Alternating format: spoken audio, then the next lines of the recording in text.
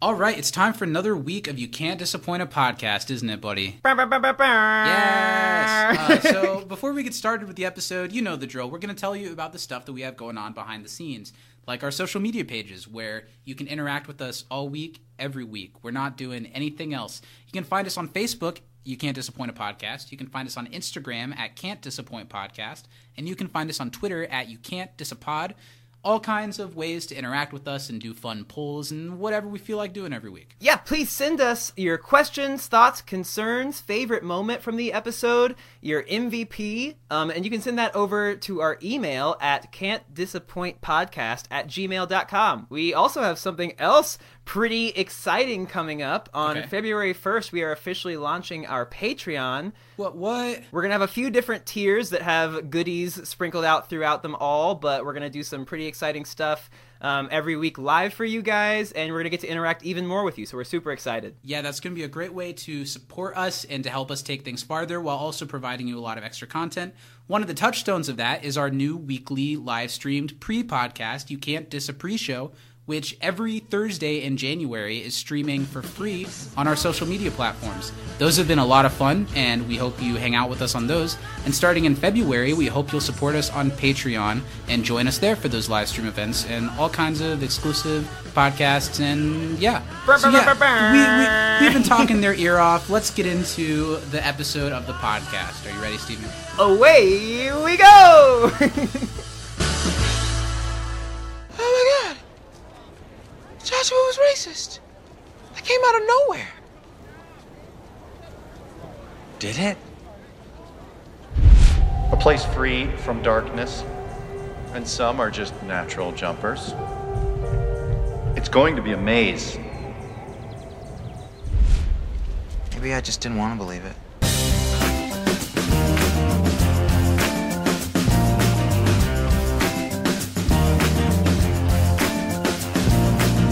Hi everyone, welcome to another week of You Can't Disappoint a Podcast.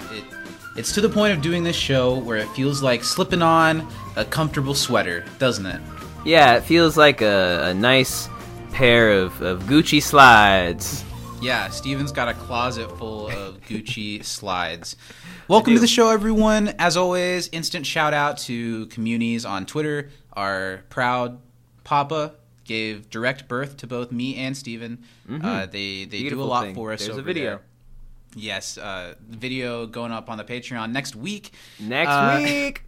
So yeah, but go follow Communities on Twitter if you haven't already, because it's if you're not following Communities on Twitter, are you even a Community fan? I don't think you are. I don't think so. Hi, welcome to the show. I'm Zach, and my white guilt is doing somersaults right now. It's understandable. Hi, everyone. I'm Steven, and double bounce me. Do it! Cries. I hate you! How are you doing this week? A couple things off the top is, as we're recording this, it's the first day after Inauguration Day. Yeah. And also, by the time this episode comes out, I'll be 24. I know, it's almost birthday time. But I'll be 24. I know that that's still young, but I feel like the closer to 25 I get, and the less progress I've made in life. Well, I feel like 24 is such a cool age because it's, when you're 21, you're like, oh, you're still young, 22, You're still pretty young. 23 is kind of like a middle ground. You're kind of just waiting, right? But 24, you're in your mid-20s. You're doing the thing. You're an adult. Yeah. And I do feel like I'm doing the thing and that I'm being an adult, but I still feel like that. I don't know. Maybe it has a lot to do with the way we're talked to as youngins, but you have that, like, the grand journey of finding the great purpose. And I think something that's important as an adult is learning that purpose doesn't always equal, like, your purpose and your passion doesn't always equal, like, your career, and that's okay. Yeah. And it's more like as long as you make time for your purpose and passion, and as long as you keep going towards it. And but I feel like as a kid we're like, you will do something great, I don't know. That's like, I'm gonna be a doctor that cures all the diseases. Yes. And instead you just turned into a ballroom dancer who's procured all of the diseases. Exactly. Pneumonia, rickets, COVID several times. leprosy. I didn't think you could catch that one, but sure did. So last week you were so confident about 2021 or projecting confidence. Is Yeah. that held up? Yeah, I think the year's off to it's on a good trajectory now. Yesterday was a cool day because it was, I think, the first time in probably 4 years that I have been like, probably 4.5, right? Because November is a few months ago. 4.5 years roundabout that I've been like, okay, I'm kind of proud to be an American today. Yeah, and it's weird because like it's been so far the opposite direction for so long that I am almost like, am I an asshole if I'm patriotic? Yeah, You know what I mean? Am I an asshole? Because now if my I'm, like view of patriotism is like MAGA hats and loud yelling. You know, It's like just like looking both directions and being like, this is nice.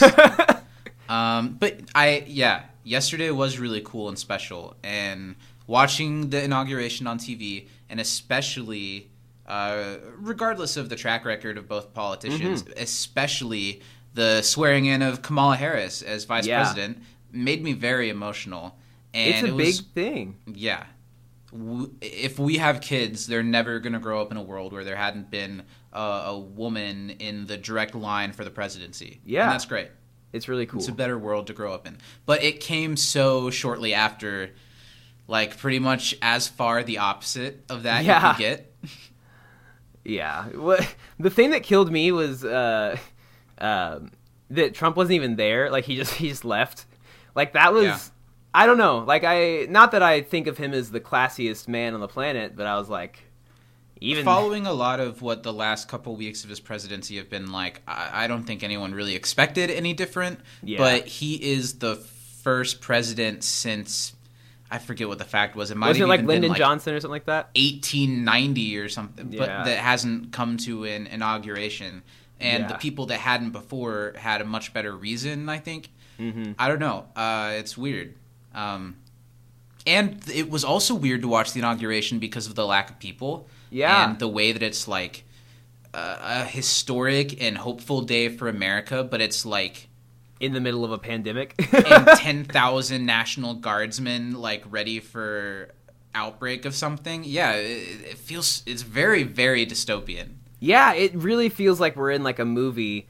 It feels like the Hunger Games. It Yeah. really does. But the important takeaway is that despite all of that, the way that America is supposed to worked, and things are swinging the other way just like they swinged the opposite way last time. And that's the way things go, and it's good, and despite all the everything, it carries on. And I think that's nice. Yeah. What about on a personal level, though? How have you been feeling? I'm good. I've been, just working and dancing. I've Working been a lot. Yeah. Extra days, but gotta bust that boogie. Bust a move. You got inches of wall space left. You got to cover them with. I know. stuff I from gotta Japan listen. somehow. I'm really trying to find something that'll go right there in that I little like spot. those shelves. Okay, like they the are actual really great. shelving I'll fixtures. I send want to you get the some link stuff like that. from Sure. Amazon. Yeah, really Yeah. easy to put up too, because I'm not like handy at all. Yes. So if I can Are figure they? it out, Did you have to put a hole in the wall, or is it like command strip type thing? hole in the wall. But command strips can do quite a bit. They can. That's all my sound paneling is command strips. Anyway, Yeah. This is a super exciting podcast conversation. Yeah. Are you still like, I don't know, projecting self-empowerment and improvement? I am, you were yeah. last week. I've stuck with it for 21 days to this point, which is actually probably longer than I stick with most of my New Year's like things. I'm not really much for resolutions, but Well, okay, so what does it mean for you? Is your daily routine changing because of it? Are you a doing little more bit. things? Yeah. Yeah, I just trying to throw myself in 100% to more stuff. Nice. Yeah. I think what would be so nice and restorative, Lily and I have been talking about taking a trip to like a cabin and mindfully putting our phones away and disconnecting and connecting with each other and like bring a bunch of games, bring a bunch of books, bring a bunch of music and maybe like write something. I don't know. I think that would Hell be... yeah. I don't know. That's something that, like, if I'm going to do it, I literally have to plan a way to do it, or else I'll never do it. And I think it'd be fun to That would be awesome. disconnect like that. Yeah. Yeah, there's lots of places you can go around here. There's, nearby me. You could make a whole trip of it. Come by, see me, I guess. That had no part in the plan. You can drive by and egg my house, and then... That sounds nice. Yeah. And I then could go do there. that. That's a good start for the We need to do therapeutic something. time. That needs to be a 2020. We need to do something this year, for sure. Yeah, we'll see what I have going on. Okay, so I think that's as good of a place as any to sidestep into the show that we're here to do, yeah? Yeah, all We're gonna right, talk here we about go. Season 2, Episode 7 of Cheers. What? Yeah. What were you about to say? Oh, I was going to go the Parks and Rec route, so Nice. we're good. We were on the same page. We're talking about Aerodynamics of Gender, written by Adam County. This is his first writing credit, but he also wrote Intro to Political Science, the, class president election episode, Yeah. which is a good one. Pop, Studies pop. in Modern Movement, which I think is the Annie's Move episode. And Curriculum Unavailable, which I forget which one that is off the top of my head. It might be like the Fake Clip Show episode. Well, County So good. in. Okay. And it was directed by the great Tristram Shapiro, who directs many episodes over the course of the series. And it originally aired on November 4th, 2010. Yeah, well... Yeah. Well, I'm just thinking of more county puns. I'm I'll not going wait. to say them. They're not good. I'll wait. I wonder, whether he ever was a county champion. Yeah, see, I told you, they're not good. Before we get into trivia, let's talk a little bit about the week ahead, because we've got some big stuff coming up. A week from when this episode is released is the launch of our Patreon on February 1st. Woo-hoo! Super excited about it. We'll talk at the end of this episode about the last 2 tiers. We've talked about the previous ones before this. And on the launch day, there's going to be already stuff to listen to. I'm going to archive the You Can't Disagree shows from this month. Those will be there for you to listen to as an audio podcast or to watch the video back. And I've been working on my side project, in the first episode of my side project, Nerdstalgia, where I look at things from both mine and other people's childhoods as a war-hardened adult and see if they stand the test of time. The first one of that will be out that day, talking about the SpongeBob SquarePants movie, which turned 17 years old this year. Are you kidding me? Yes. No, I'm not kidding you. You're 17 years serious? ago. Yes. I saw It was that in the theater. 2004. It Am came I out old the enough same to- year as American Idiot. Wow. George W. Bush was the president. Yeah, he doesn't like broccoli. He doesn't like broccoli? No. There was that press conference he did, and he was like in Iraq. He's like in some other country. And he's like, I know this is, really important thing. A lot of you have been weighing on your minds. I'll be honest. I do not like broccoli. And it Is was that like really a real true? He really did that? The president of the United yeah! States? And he Wow. was still so much better than Donald Trump. It's crazy. Now I'm Yeah, actually but- a George Bush fan nowadays. Well, there's issues with that because he's really been softened in the media and we look at him a lot more warmly, but it shouldn't be forgotten that he was an awful president. He wasn't And good.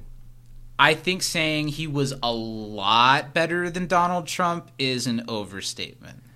I will say the country's mindset and the way it Sure. was, I much But prefer. the man in charge and the stuff he was doing, and also importantly, the way that he could be whispered in his ear to. Yeah, was pretty I bad. think that's the thing about him is he was kind of just doing what Daddy wanted him to do. Dick Cheney, whatever he said. What were we talking about? The Patreon. So yeah, Patreon. my Dick Cheney side podcast. The first episode of Nerdstalgia about SpongeBob will be out the first day. It's a lot of fun. I hope you check it out. And all kinds of stuff will be going on. There's Yeah. one more free You Can't Disagree show next week. Our friend's coming back. Who is it? Our buddy Alex Webster. Yeah, he hung out with us for Contemporary American Poultry, and next week is Cooperative Calligraphy, which is one of the all-time great episodes of the entire series. The first completely strict bottle episode of the series. Yeah. And Alex is really cool and really intelligent when it comes to film and TV, so he's going to be great next week. And we're going to play some games on You Can't Diss a Pre-Show, the last free one next week on Thursday at 12:30 p.m. Eastern. So come hang out. It'll be fun. It's going to be a blast and a half. We played Among Us for the pre-show today. You can go back and watch it if you want. And that was fun, too. Did you have fun? Yeah, I did. I really liked that. That was cool, getting to play with the group of guys and you know, I stuck true to my name. I said I was going to be innocent the whole time, and you weren't an imposter once, were you? Not once. No, I was just cooling, doing my tasks. To sidestep back to the Patreon for a second, we're going to do all kinds of fun, exclusive stuff there, including the pre-show every week and side projects from the both of us. But also we're going to do fun live-streamed game nights, and I think it'd be fun. That'd be a great way to open up a game of Among Us to some patrons, and you guys could play with us. Maybe we could all even like hop in a Zoom call or something. Totally. And play Among Us together. We'll probably do some Jackbox game nights. We'll maybe just do nights where we get on and argue about something. You had an idea about just arguing about stuff recently. That I think would be just a lot like of fun. Pick something and we'll fight about it. So yeah, the link is patreon.com/can'tdisappointpodcast. You can subscribe starting February 1st. And a pro tip is that regardless of when you sign up for someone on Patreon, Patreon will charge you on the 1st of next month. So even if you subscribed on the 30th of January, you would get charged your second month on the 1st of February. So come subscribe early in the month if you want a full month of content. Get the most out of it. Maximize your experience. Why delay your happiness? I even had the idea today is that we should occasionally, through Patreon, totally live stream as we record the podcast. Oh, yeah, that'd be awesome. And then the edited version will come out at the end of the week or whatever. I think that'd be fun. Yeah. So yeah, let's talk about aerodynamics of gender. Let's do some trivia. Trivia time! Every time now I think you said it when your mom was on. I always think act trivia. We need to like record that and get it played every Oh, the time last thing I didn't mention. Patreon launch day, February 1st. We're doing an all-day live stream. We're looking at 12 p.m. to 8 p.m. Eastern, but keep up to date on our Twitter, Facebook, and Instagram pages to see if anything changes. We're going to have guests. We're going to play games. We're going to have heart-to-heart conversations, and we're going to beg you for money. It's going to be a lot of fun. Please hang out with us then. Trivia. Okay, why don't you go first? I've talked too much. Okie dokie. I have 4 questions today. I do as well. Bang, bang, bang. I don't think I have any that are too hard today, but the first one. Either. What does Troy refer to himself as when playing basketball? The bus driver. Yeah. Because he's going to take you to your school. ass to school. Yeah. I don't cuss, so I didn't say ass. Don't worry. Zach's grandparents, he did not say ass. I didn't say it, guys. All right, your go. What is the range of Pierce's dragon flyer? Oh, is it 100 yards? It sure is. Ring-a-dingy-ding. What class do the girls and Abed sign up for? What is it called? It's I'm gonna get the wording wrong, but it's like female representation in film.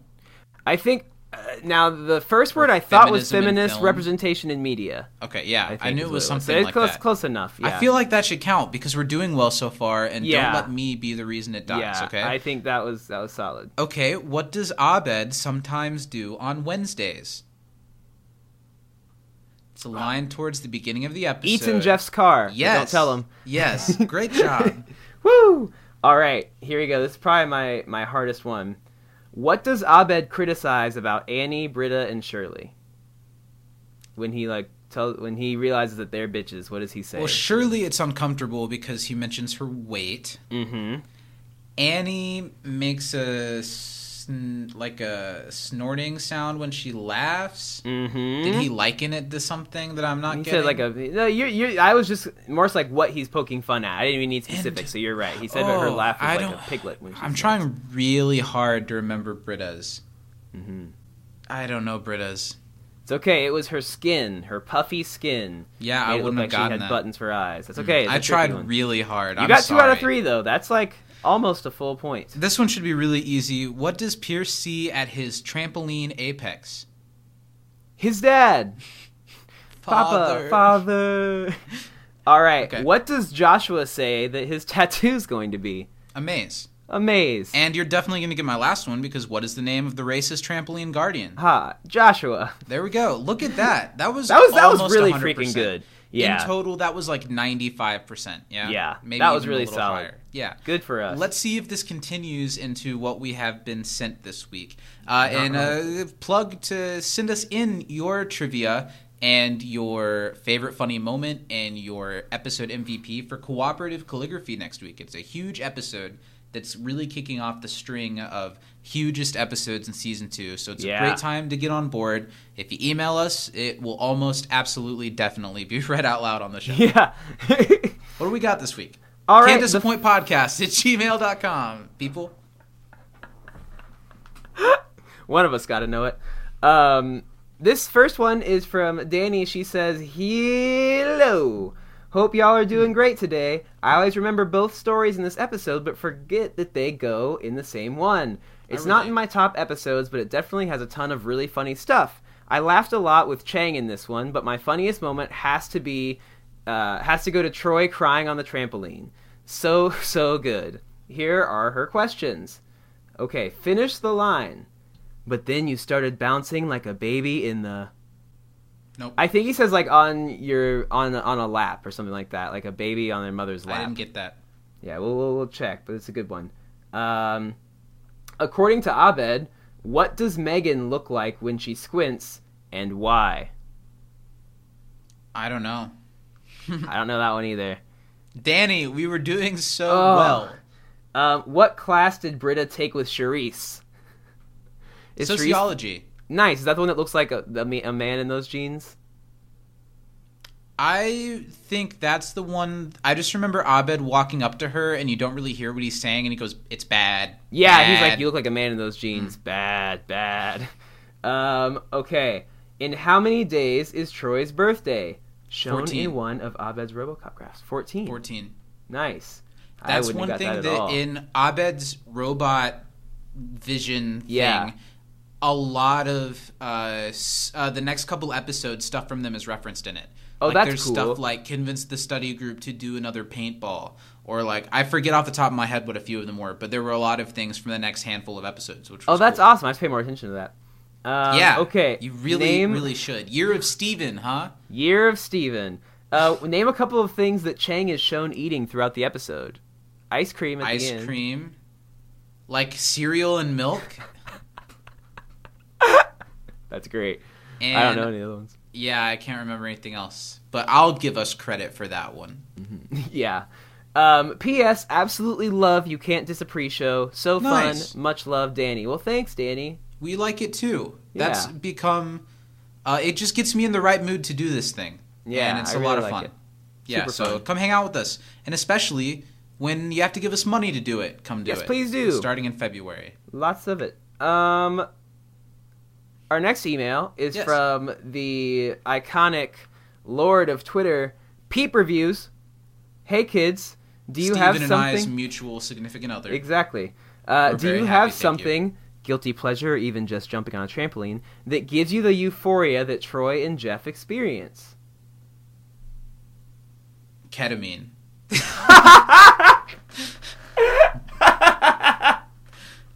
Guilty pleasure, but like an action. Mm-hmm. Masturbating? Is that... Other than that, I guess...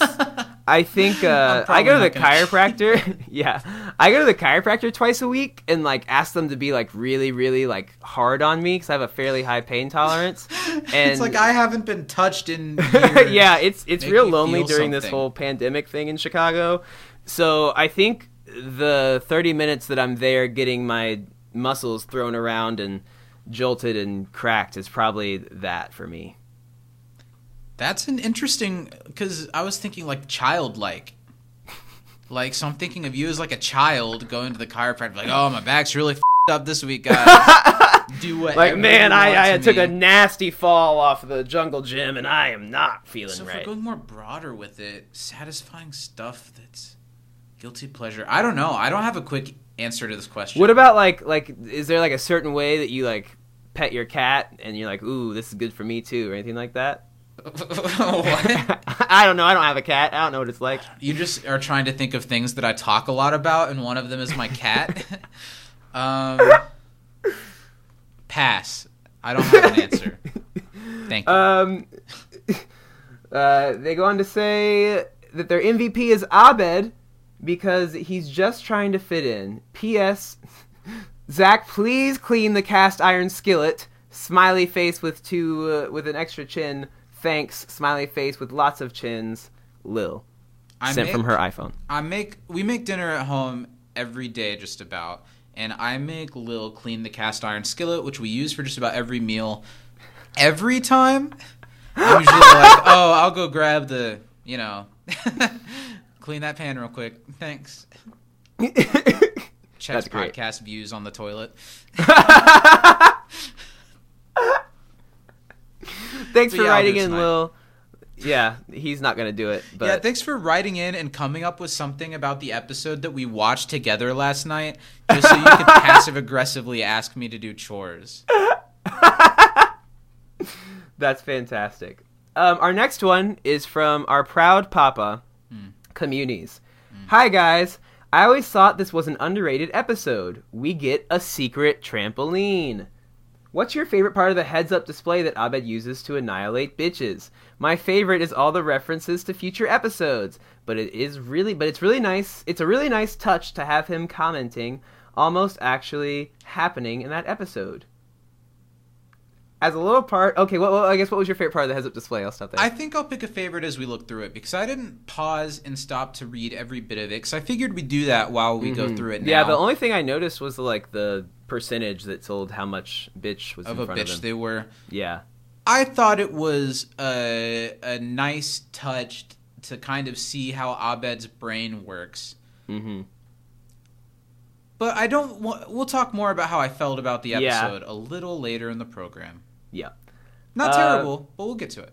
Mm-hmm. As a little part of the broader universe of community-related things, Andy Dick went on to be in at least 2 episodes of Netflix's Love with Gillian Jacobs. He absolutely was in that show a couple times because they went to SLA together. I've never seen the final season of Love, but I very much enjoyed the first 2. Mm-hmm. And Andy Dick was kind of like, oh, you're still putting this guy and stuff? But the episode he was in was pretty funny. Yeah. I like Love quite a bit. I really enjoyed it. I still think that the joke of Paul Rust making up songs for movies that don't have theme songs was There's pretty some great. funny stuff about that show. Yeah. Good one for sure. Alcohol! I think there is a non-zero chance that the future of this podcast may be us going through the community cast's other projects. Other stuff, yeah. And I could totally see us talking about Love 2 episodes a week for a couple months. Absolutely. When we're in our mid-40s, still doing this show. And I think that really Gillian was... yeah. I don't have the answers for you this time. It's been a long day. But what was the first observations that Abed made about the girl sitting up front? Oh, I know one of them. It was that her sleeves were too tight and it was pushing all her fat towards her elbows. Bra padding. Looking like you're smuggling 2 fruits or something like that. Oh, I don't remember that one. I don't remember it any specifically more than that. But yeah, he's like that one. I don't remember what he said about the first girl. Here's an easy one. Who helped Pierce get the information off the Dragon Flyer? It was Leonard. Yeah, good old Leonard. That was a really funny scene. Yes. What is the name of Hilary Duff's character? Megan. Yeah. Have a great one, guys. Communities, Matt. Thanks, Pop. Thanks for writing in even on a long day. Yeah. All right, that's all for that, folks. That was fun. Thanks for writing in. Again, Can't Disappoint Podcast at gmail.com. Cooperative calligraphy next week. Get those questions in by Thursday, and we'll have a good time. It's like you're really here. Did you just burp? No, I said do it. I went, Do it. So yeah, let's move on to the next thing. Let's talk about our favorite funny moments of the episode. Yeah, what was yours? I think one of them off the top of my head, the 2 that come to mind, the one off the top of my head is what we just mentioned, the enhance it. It's like how to get pictures off of camera or something like that. And it's like, great, now blow it up, and they make it into large print. That was a really funny scene, and I also really liked Chang. Yo, you just made me snarf, yo, with milk coming out of his nose. That was really funny. Chang's inclusion in this episode was completely pointless. But yeah, that made me laugh really hard. It was so good. It was used perfectly. I mean, even to the point where he was like standing outside the study room, and Jeff, like even calm, relaxed Jeff, slouched the door on him. My favorite moment had to be the trampoline scene with Pierce yelling at Troy to double bounce him, and Troy just crying, saying he hates him, and it's just so funny. Now, here's the thing: that scene was really funny, and the way that they edited it together worked. But there are shots from behind Pierce where it's very clear that it's not Chevy because he's getting a lot more physical with it. Oh, he's really? like lifting up his legs and moving his arms. And then the shots of Chevy, they're doing like some extra camera work, panning up and down to make it seem like he's moving more. And when he's actually jumping, he's just like bouncing. I don't think he's actually lifting off of the trampoline at all. That's which pretty also funny. kind of added to the humor, but it is a really funny scene. Yeah. Are you ready for your challenge of the week? I think I am. I'm calm, cool, collected.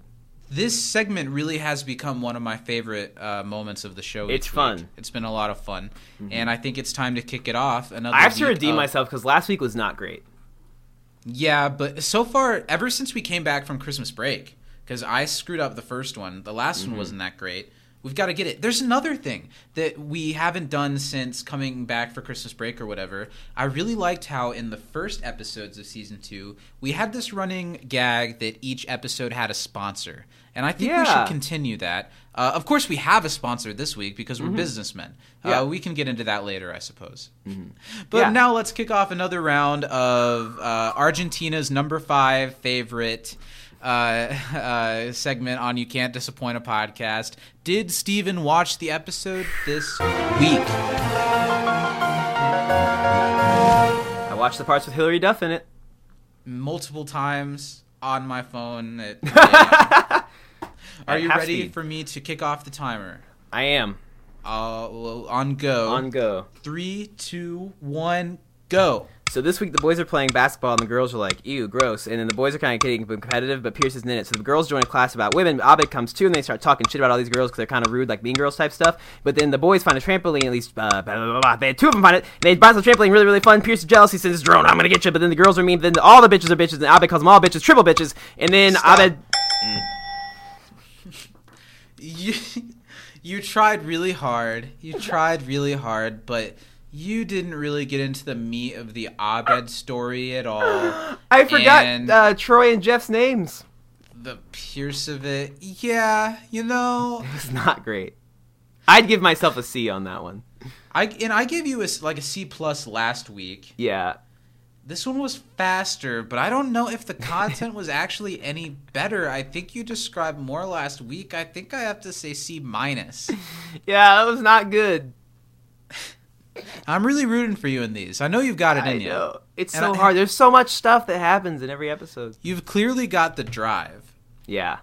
So let's talk. So last week I mentioned that this was this week's episode, and you didn't really remember it off the top of your head. Was it more familiar when we watched it? Definitely, especially once, like, the trampoline part I definitely remembered. Yeah. And then I did recall the Mean Girls stuff. I don't know why this one just wasn't in my mind at all, but as soon as it like started going, I was like, oh, I remember this. It's funny. Well, then back that up with how did you feel about it? Do you think maybe there is a reason that you didn't remember this one as much? I mean, it's not the best episode of the show, but I thought it was funny. I enjoyed it. I think there's a lot of jokes that don't hold up, but... Yeah, it's kind of... There's one in particular that was really like, holy shit. Did she say that? Oh, really? Yeah. Okay. It's an episode that would have worked really well in season 1, but now we're to like the point where Community's really blowing on all cylinders. I don't know if that's a phrase, blowing on all cylinders. That's not it, is it? But nope. It's been doing so well the last couple weeks that this was a little off. I don't know.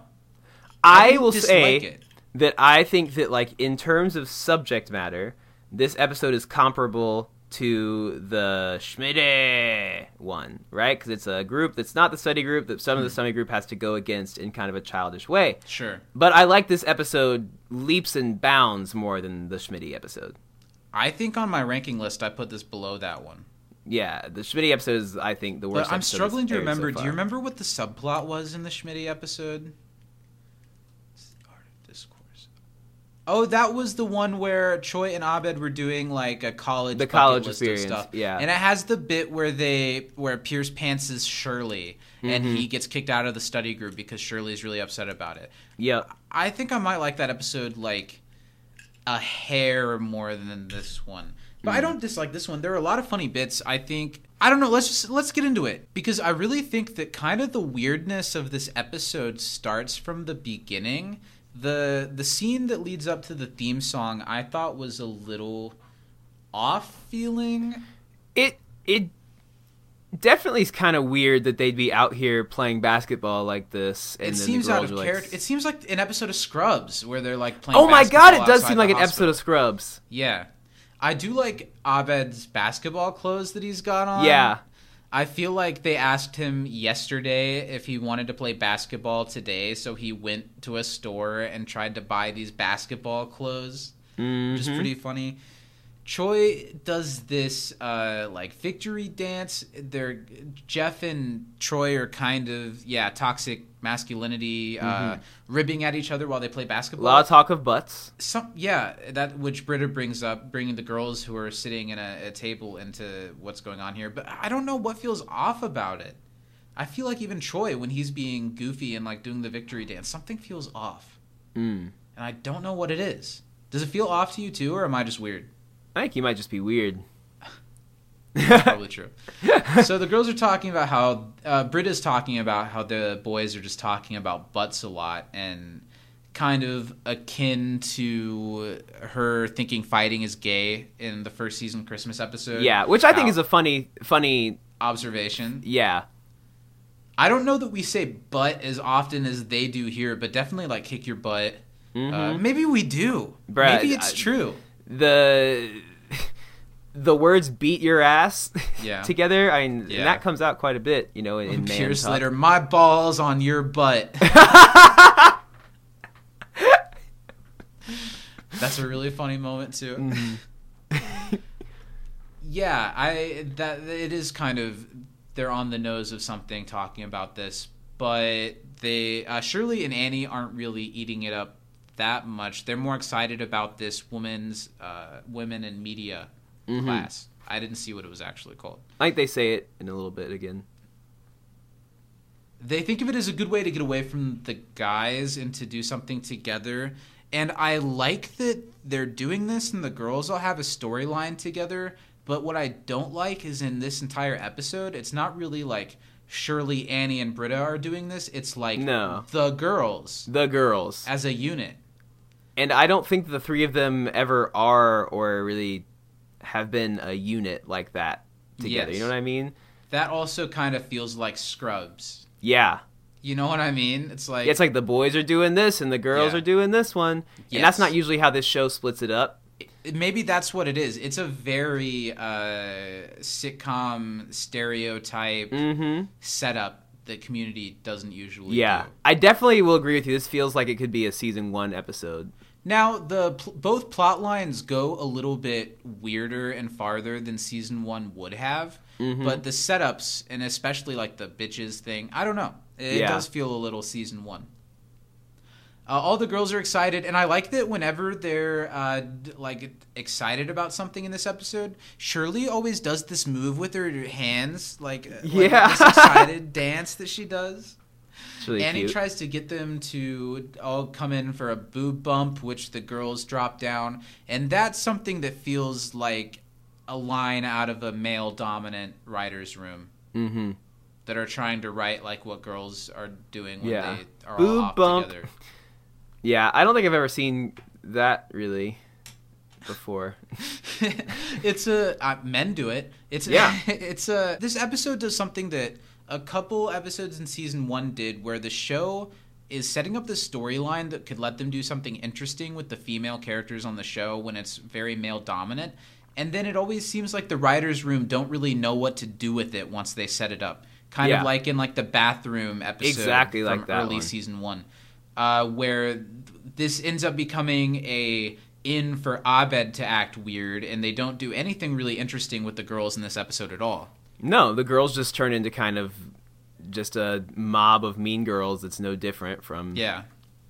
Pierce walks in and starts this chain of events in this episode that I really like, where he dove way deep into something that the other guys were into like yesterday or a week ago, and by the time he's done it, everyone else is over it. So they were into remote control cars, and they probably spent like $20 on remote control cars. So Pierce like special ordered this super nice drone 4 propeller helicopter looking thing that he probably had to wait for weeks to get there. Kind of akin to the earnoculars from season 1 a little bit. And, of course, Jeff and Troy are over it. And they're like, no, we got rid of those cars. We left them at home. I don't know. And Pierce does this a couple times throughout the episode where he tries to do what the guys are into, and they're always over it by the time Pierce gets to it. Yeah, season 2 Pierce so far, I've enjoyed his character quite a bit. Yeah, because he's what he needs to be, the confused old man that's just a few steps behind. And that he's angry about it. And I like Pierce in this episode. But I feel like I can see through Pierce how not fun Chevy Chase was to work with. Yeah.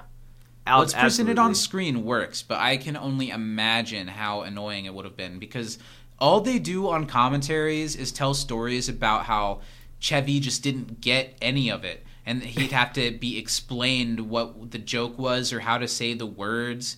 Like right here, he says biatch. I guess he didn't know how to, he said like biotch or something like that, and he didn't get what biatch was, and they had to explain it to him, and he like yells about it when he does. So what's presented on screen is really funny, but it's almost like, I don't know, am I still allowed to like a Kevin Spacey movie because it's a good movie? You know what I mean? It's really hard to separate Chevy from Pierce. So Pierce is showing off this dragon flyer thing. It's like a drone with a spy cam, but this was a little bit before the popularity of drones, wasn't it? Yeah, I think so.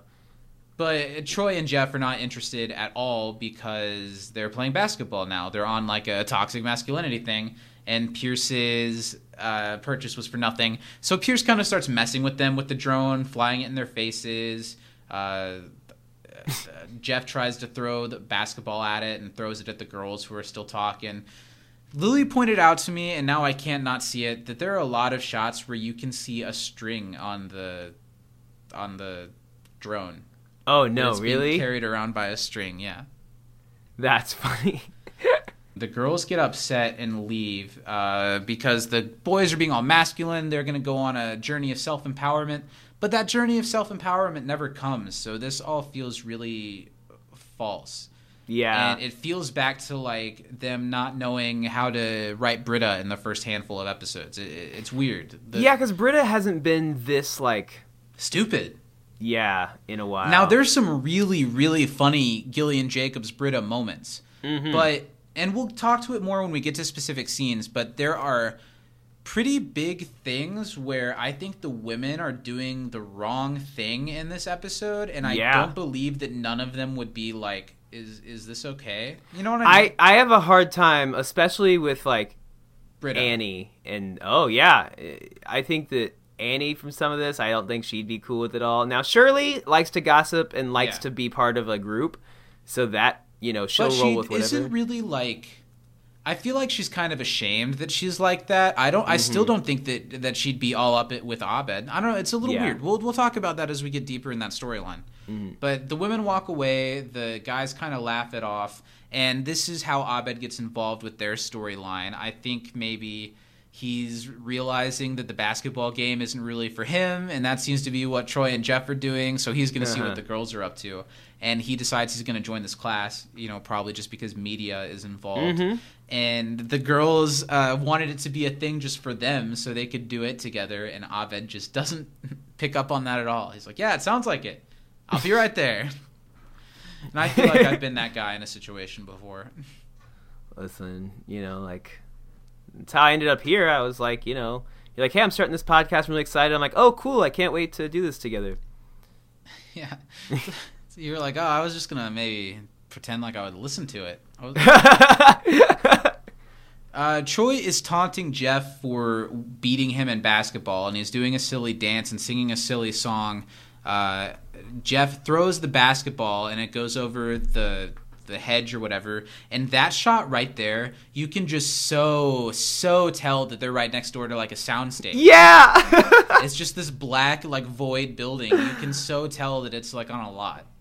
They Yeah, do a good and like job with the set, but then they pan over there, and it's so clearly a lot, and we're supposed to think that there's a secret garden with a trampoline just beyond this hedge. Yeah, I like that they do stuff outside. Sure. But every time they do, you can tell that. But honestly, I don't think I ever noticed this until I started doing this podcast and I listened to the commentary and they pointed it out. But this one is a little egregious. This one is a little bit more standing out. Yeah. So Troy goes off to find the ball, and this really kicks off Troy and Jeff's storyline for this episode. Which I really enjoy. But the way it kicks off here is weird. Troy goes through this hedge, and there's a little bit of a maze to get to this, like, cool-looking half door that has, like, a stained glass thing. He opens it, and it's brighter, like when Dorothy is in Oz for the first time. The soft lighting and it's really saturated and bright. But he walks in and walks towards the ball, and this is where the show cuts to theme song, and the way that it does it is weird. It's clear that Troy sees something, it gets brighter, and then it cuts into the theme song. Yeah, I did think that was transition. Weird. It's going to be a fascinating transition. Damn it. Oh, yeah. Unbreakable Kimmy Schmidt.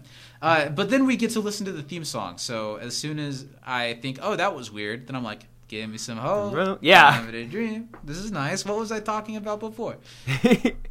After the theme song, the girls are walking into their class, and Abed saved 3 seats next to him for What them. a sweetheart. Yeah, but they still want their own space. And I get this part of the girls' storyline. Mm-hmm. But I also think at this point I would just sit with my friend.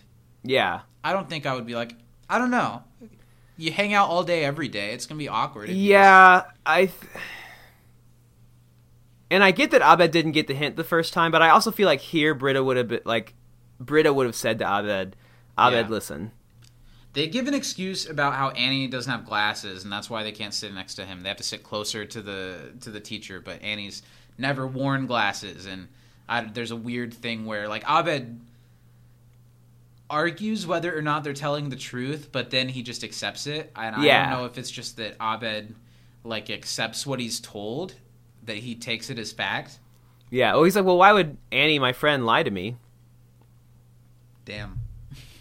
Mm-hmm. So that's why I was like, why would Steven, my friend, lie to me when I asked him about doing a podcast together? He probably really wants to do it. Yeah, then, Steven talks about the beginning of this podcast, and he's like, yeah, I just thought we'd do a couple of them, and thought we'd 40 weeks later. Thought we'd sit around in Zach's room again and record on his phone, set it on the floor between us. That'd be kind of cute. Mm-hmm. So the girls go to sit closer to the front, and they kind of talk crap a little bit about Abed, and like if they should feel bad and how Abed should have picked up. And this introduces the clique of Mean Girls. And boy, not that she's not always, but was this a point in her life where Hilary Duff was just beautiful?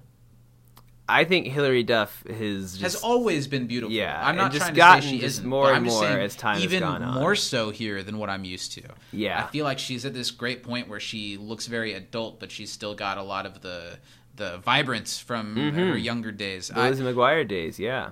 Lizzie McGuire, of course. I had a big crush on Lizzie McGuire when I was growing up. I almost feel like Lizzie McGuire was a little bit before our time. I feel like my sister watched Lizzie McGuire because she was like a teenager when it was on, and it was kind of like how Drake and Josh was kind of like for teenagers. Mm-hmm. I think. I remember watching it. I remember when the movie came out. The movie slaps. The movie does slap. I'll give you that one. I watch a show now that's an insane guilty pleasure and is mostly just a guilty, not even pleasure at this point. But I just keep watching because it keeps being on. The show that Hilary Duff is on TV Land called Younger. Is that on TV Land? TV Land now? It's always been. Well, it started on TV Land, and now it's on some different channel. Oh. Is because I thought she had one on the CW, or am I thinking of something else? She might have, but I think that's something else. Yeah, Younger, I've heard. I want to watch Younger. I would like that. It's got. Do you know who Sutton Foster is? Yeah, she's a big Broadway star. She's the lead in it, and she's like a woman. In the beginning of the show, she's like a woman in her 40s who poses as a woman in her 20s to be able to get a job at this publishing agency. And it was kind of cute when it first started. I think it's created by the guy who created Sex and the City. And the more it goes on, the worse and sillier it gets. And now I wish I didn't watch it. But maybe we should do a podcast about Younger. There we go. But Hilary Duff is a welcome face to see in a TV show. And it's weird that she's in this, but not exactly billed as like a guest star. She's just in it. Oh, I wonder if this was kind of a point in her career where this was kind of what she was doing. It might be. Because it was after the kid stuff and before, a show like Younger. And I don't think she really went to be really a big movie star after Disney. Maybe she was in a couple movies, but I think she... Yeah, her sister did a lot of like Hallmark and Lifetime movies, but I don't think she was in that many. And like even now, I feel like Hilary Duff is mostly famous. Like she's not really an A-lister. I feel like we know, like people who knew her when she was young are the people who still recognize her. Yeah, she was married to this hockey player for a little while. I remember that was in the news. Then they got a divorce. She's with a new guy now. She's actually, oh, really? You know who she's married to, Zach? The guy who wrote Clarity, the song by the DJ Zed. I don't think I know that song. You my clarity. Oh. Yeah, that one. She's married to that guy who wrote When that. You started doing that, I was like, this is not going to lead to me recognizing, but it did. You just said the title of the song in the sing-song voice, and I got it. Exactly. But yeah, Hilary Duff is Megan, the leader of this clique of mean girls, and they walk up to Shirley, Annie, and Britta, who are apparently sitting in seats that they expected to claim. And the girls are really rude. I can see why you liken it to the Schmitty storyline. And I can see why you like it better than the Schmitty storyline because it's less, it's a lot less obnoxious. Yeah. But at least the Schmitty kids are like, it's so stupid that it's a little funny. This is just weird and unrealistic. It's rude. But I do kind of also like whenever they do something on the show that shows that like the other students there are actual people. Yeah. So that's kind of nice. That is nice. But the girls all exchange kind of quips with each other. The study group girls aren't really planning on giving the seats up, but then the girls, guest girls are all really mean to them, call out things about their appearances, and make them feel bad about themselves. So they do call the bluff, and they get up and they leave and sit back by Abed and let these mean girls have their seats. Which then really ties Abed into the girls' storyline because he's picking up on everything that's happening here. And the hole in her sweater's armpit. Yeah, Abed starts saying out loud things that are noticeable about these women, and it doesn't start off the way that it becomes because Abed just like describes what he sees. And then the girls start giving him this attention of like, oh, you're being catty, like, oh, you're fitting in with us. Oh, when you say stuff like that, you get attention that's positive from us. And it kind of starts Abed's spiral in this episode. Yeah. They like that they like that Abed will say mean things about these girls, and Abed wanted to be a part of them in this class anyway, so I think he goes right to it, the attention that he's given. Now we cut back to this outdoor labyrinth. We still haven't gotten the reveal. Jeff is chasing after Troy to try to find him and the ball, and he comes through the little stained glass half door, which is a really cool set piece. Yeah, I really do like that door. A lot of this secret garden that they've built up looks very manufactured, but that one set piece is pretty cool. Also, the lighting makes me think soap opera. Yeah. It's like that episode of It's Always Sunny when they're trying to like make their bar like and trendy. They put that lighting on D. It's like that. It's just really like soft, bright. we get the reveal of the trampoline, and Troy is going crazy on it, and it's a huge trampoline. It looks like a lot of fun. Did you ever trampoline? I had some childhood friends that had a trampoline, and boy, was it fun. I think at any age, a trampoline can be fun. Can be a lot of fun. That's why places like Sky Zone, this place that we have in Fishers, Indiana, which I've never been to. I want to go. A trampoline park where there's just different activities. There's a room where like both the floor is a huge trampoline and the walls are a trampoline too, so you can kind of like bounce off the walls and stuff. And there was that place called Bounce City that was open in our town for a very brief... I was not allowed to go there. Yeah, me neither. I just heard horror stories of how like the employees would like shoot kids with airsoft guns. Oh my god, I'd believe it. That place sounded like a zoo. I'd have friends that go there and be like, "Yeah, look what I got lodged in my skin because they shot pellets at me while I was trying to play." Bounce City was this, so Sky Zone is a trampoline park, but it's one that it's like a chain and they put a lot of money into it and it's really high quality. Bounce City was like these local people bought the abandoned Kmart that was empty. Yeah, and I never stepped inside the place, so I don't know what it was like on the inside, but it was not quite up to snuff, I imagine. Like people used to go there to fight. Did you go? Had you ever No, been there? I was never allowed. Yeah.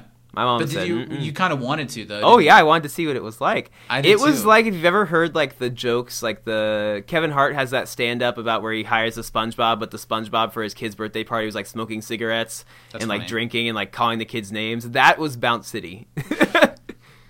I feel like the experience of being a young... Now, maybe, I don't know if it's different for you, but I feel like the experience of being a young boy growing up in the Midwest is you're one of two people. You either have a trampoline or you have a friend that has a trampoline. Yeah, totally. But regardless, you're trampolining. Yeah, if you can be on that trampoline, you're on it. Like, it was you're great on there. living in like the neighborhood that I did because like my next door neighbor had a trampoline. Oh, that's cool. And I was both friends with them and played with them on it all the time and was allowed to go over and play on it if they weren't home if I wanted to. Oh, now that's a sweet deal. It was nice. Yeah. But now that I'm an adult, being on a trampoline would be fun. But I don't think I'll ever have a trampoline in my yard, especially when I have kids because they'd probably get hurt. Yeah. But I encourage them to be the friend that has a trampoline friend. Yeah, go get hurt at their house so that their parents feel bad. So Jeff walks in, sees Troy jumping on the trampoline, and calls out how this being on school property is probably a lawsuit waiting to happen. He sees it from a lawyer perspective.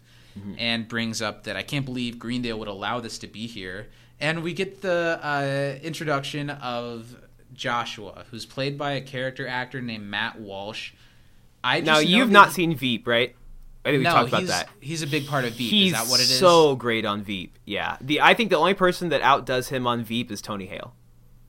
Or Julia Louis-Dreyfus? He's just as great as she's fantastic on the show, don't get me wrong. I haven't watched Veep, but it's really definitely one of those shows I know that I like need to get to. It's not one that I should watch. It's one that I would love, I'm sure. Yeah. But Matt Walsh is really funny in this, and I do feel like I've seen him show up in other stuff. I feel like he's one of those guys. Maybe he's been in some of Tina Fey's shows. That sounds correct. I just feel like he's reliably funny. And you don't know his name, but you probably know his face. Yeah. He gathers Troy and Jeff and says that the place that nobody knows about the trampoline. And asks them if they had been seen, if they had been followed, if anybody knows they're there. And Troy has this, like, if you know we're alone, are we about to die? You're gonna stab us with your bush scissors.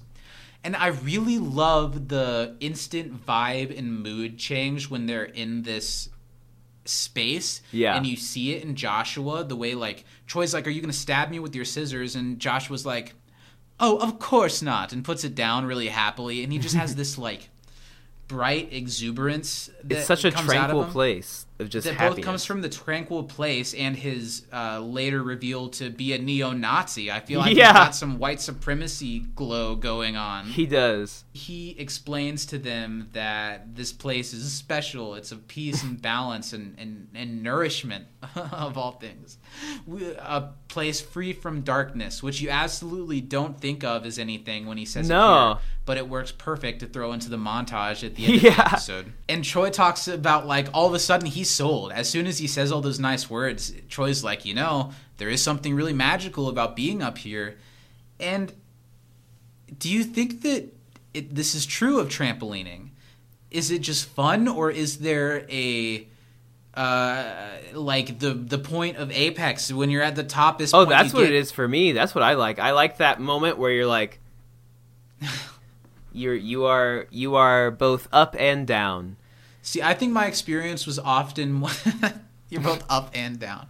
My experience was a lot more playing games with other people on a trampoline.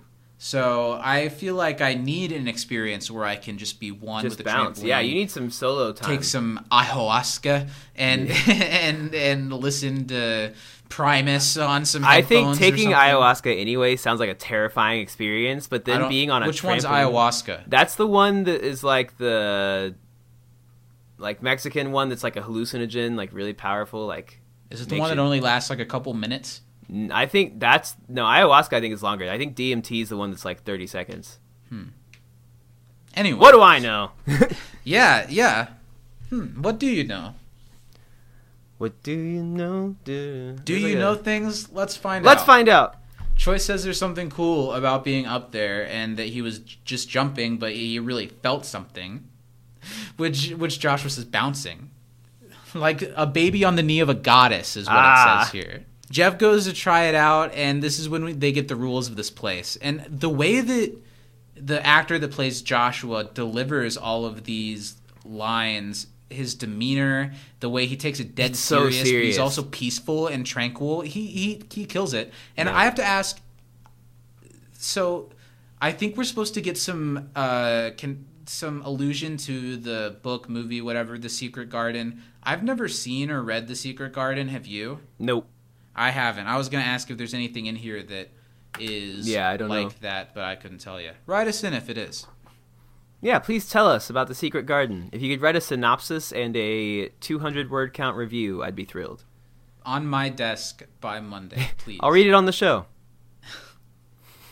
The rules are that it has to say secret, because if anybody finds out about it, the place will be taken apart. And no double bouncies. They agree and they switch places, and this was one of my favorite funny moments too. Jeff bouncing, going from plain-faced to smile, and then like when he finally reaches that apex that Joshua talks about for the first time, when the camera slows down and just the serene look on Joel's face. Right there. Right there. Joel really kills this. And also the camera crew or the editing, however they put these shots really nice. together, they nailed it. Jeff says, you guys are right, and I don't mind admitting that you're right, which is something that's weird for him. He's only been on 30 seconds, and he feels so different. And then Troy really dramatically reveals that, Jeff, you've been up there for an hour. And they're all just happy and laughing and nodding. And it's really funny and sweet and wholesome and truly bizarre. It is so weird, but I love it. It's bizarre in a way that, Community this season has often been really bizarre, but they keep finding new ways to do it. Yeah. This is really weird. It's not like out of the realm of like reality that two guys would enjoy a trampoline, but it's just no one else would do that, Yeah. So now we're in the cafeteria. We're back to the other storyline. The girls and Abed are in the cafeteria, and they're basically just setting up Abed to keep commenting on people that he sees. Not just the mean girls now. I think it's just whoever they see. They have Abed point out their flaws, which I think makes the other girls feel better about themselves. But this is starting to get to where I don't quite buy that the girls would go along with this. Yeah, I think that they're just picking like at every woman there, which I especially think, like you said earlier, Britta would have issue with this because Britta wants to be such a feminist, like get all the women together and like rise up Or type if of thing. not even that, if not even like too feminist to go along with it, I just think she wouldn't care. I don't think she would get jollies out of this like the others seem to be getting. Yeah. I kind of buy that Annie would a little bit because she was unpopular in high school and now she kind of gets to feel what other people put towards her. And I, like you said, I kind of get why Shirley, you know, she's always been a little gossipy, but yeah, Britta seems a little out of character here. Mm-hmm. And I don't like No. the negativity in this episode and the stuff that Abed calls out about people, and especially like this shot right here where he talks about like someone's belly hanging over their shorts, and then we see like an egregious. I keep using the word egregious, and I don't think I've used it right either time. This egregious shot of a woman with her belly kind of hanging out of these too small shorts, and I don't really like that the character Abed is saying stuff like this, and it's being encouraged, and I don't really like that they're having actresses do that. Also, Yeah, I don't know. It's a little weird. Yeah, I agree. I think it's not very nice. And like, But there's the one thing girls- to like, you know, poke fun and be kind of mean, but I would expect better out of Abed and Britta here. You know, Right. And the girls are eating it up, and they encourage it. And Abed even says right here, like, but this is the type of stuff that I need to keep to myself, right? Like, that stuff is mean. And the girls continue to encourage him. They say, oh, well, yeah, it's mean, but it's nice to hear it about certain girls because they're bitches. And those are the people you're allowed to make fun of. And Abed, this kind of starts his computer analyzation of what constitutes a bitch and what doesn't. And he kind of spirals out of that, which leads to him just being mean to everyone a little bit later on. yeah. And it's just like not a good color on anyone, and it's not that funny either, is it? No, it's really not. I mean, some of the digs that he did like earlier on were kind of funny because the people were being mean, but the ones who don't do anything, it just comes across as really, really crappy. Yeah. But I think it reflects worse on the female characters because Abed is being encouraged, and we know that he is probably autistic, and he doesn't always have a filter. Well, and he doesn't always also have the social knows that cues. like these are things that he thought already he wasn't supposed to be saying, but then they told him, "Hey, do this. People- We like this." Yeah, people that he trusts to tell him what's right and what's wrong aren't being very good role models in this episode to Abed. And especially someone like Annie and Britta both. They always really take care of Abed. Mm-hmm. But now Abed is kind of let loose. He says he's going to buy them all a soda because he likes the attention he's getting and he wants it to continue. And now all of the girls are excited about Abed's presence in what they're doing because it feels like he's one of the girls. But Abed didn't go to get a soda. He's gone up to the mean girls and he's calling them out one by one. And this is when we start getting the Chang stuff. And every time when Lil and I watched this, every time we saw Chang, they would just be like, why is Chang there? Why is Chang in this? And I guess it kind of continues the thread of like he really wants in on the group and he's always trying to insert himself to it. But more than anything, it's a really egregious example of they have to put Ken Jeong in just about every episode so he can be a series regular. Yeah, I thought it was pretty funny, the Chang stuff, just because, you know, a little extra like, ooh, bird. It's funny, but it's so pointless. That's fair. What's the point of anything, Zach, you know? Wow. Nothing, I guess. Next I guess week there is on no You point to Can't anything. Disappress Cass. We replace Zach because he's dead. Oh, no! But we don't call attention to it. It'll be No, next we'll week. just Like, switch Hi, and I'm see if people Steven, and notice." I'm Johnny. And I'm your host this week. That was kind of a Conan O'Brien voice a little bit. Yeah. If I could get Conan, that'd be great. great. You know what? One of the only podcasts I've ever listened to is the Conan's Conan podcast. Yeah, It's great. I really liked it. I listened to. I haven't heard all of it, obviously, but I'm almost caught up with it, but I Oh, wow, nice. work out of my car, and sometimes I'm in my car 8 hours a day, so I'll just pick a podcast and like marathon it. But let's talk about this scene of Community. The girls are being the mean girls are being rallied on by Abed pretty hard, and the other 3 girls from the study group, they kind of come up to Abed and they're you can tell that they're a little bit anxious about this. They think it's going to go badly. They thought it was funny when Abed was saying stuff to them, but they don't exactly think it's funny when he goes up to people and starts saying to them in person. Mm-hmm. But that doesn't last because Abed obliterates them. Yeah, he flames all of these girls. Yeah, he flames all the girls. Chang makes it very clear the winner of the situation. But also the mean girls are just being increasingly more mean about the other women, not just to Abed. And I think that kind of makes the study group girls be like, okay, fine, say what you want. Yeah. Obliterate them. And he talks about stitching in ratty panties, which made in the laundry day thing. And that's when Chang spits out his milk. It wasn't milk and cereal. He's eating like spaghetti with milk. Yes. And he's like drinking. He like spits out milk through his mouth and nose, and he laughs. And the way that Ken sells this as a accidental thing, like as it it doesn't look like he's like spitting it out. It doesn't at all. And it's really, really funny. And the way that he says, "Damn, that disc made me snarf, yo." On the audio commentary, they said that that's something. There are a lot of little lines from Community that became inside jokes on the set that they would just say all the time, and I guess that was one that they say it about once every half hour. Like, damn, that disc made me snarf, yo. I like that. And they say it like that too, like that disc made me snarf, yo. Like you've got stuff coming out of your mouth. It is he's got it dripping down his chin. It's super funny, and nobody gives it any type of attention. No. Nobody notices it. Nobody says anything to him at all. This is one of my favorite disses in the whole episode. My favorite too, where the panty one. Yeah, but she's like, "You're dead," and Abed so quickly is like, "You're bow-legged. See you." Oh, the girls are snapping. This is my favorite Britta moment here. The way that this is the first this type of weird Britta I think we've gotten. Mm-hmm. The way that she stands up on top of the table and she's like, "This cafeteria is hereby declared a bitch-free zone."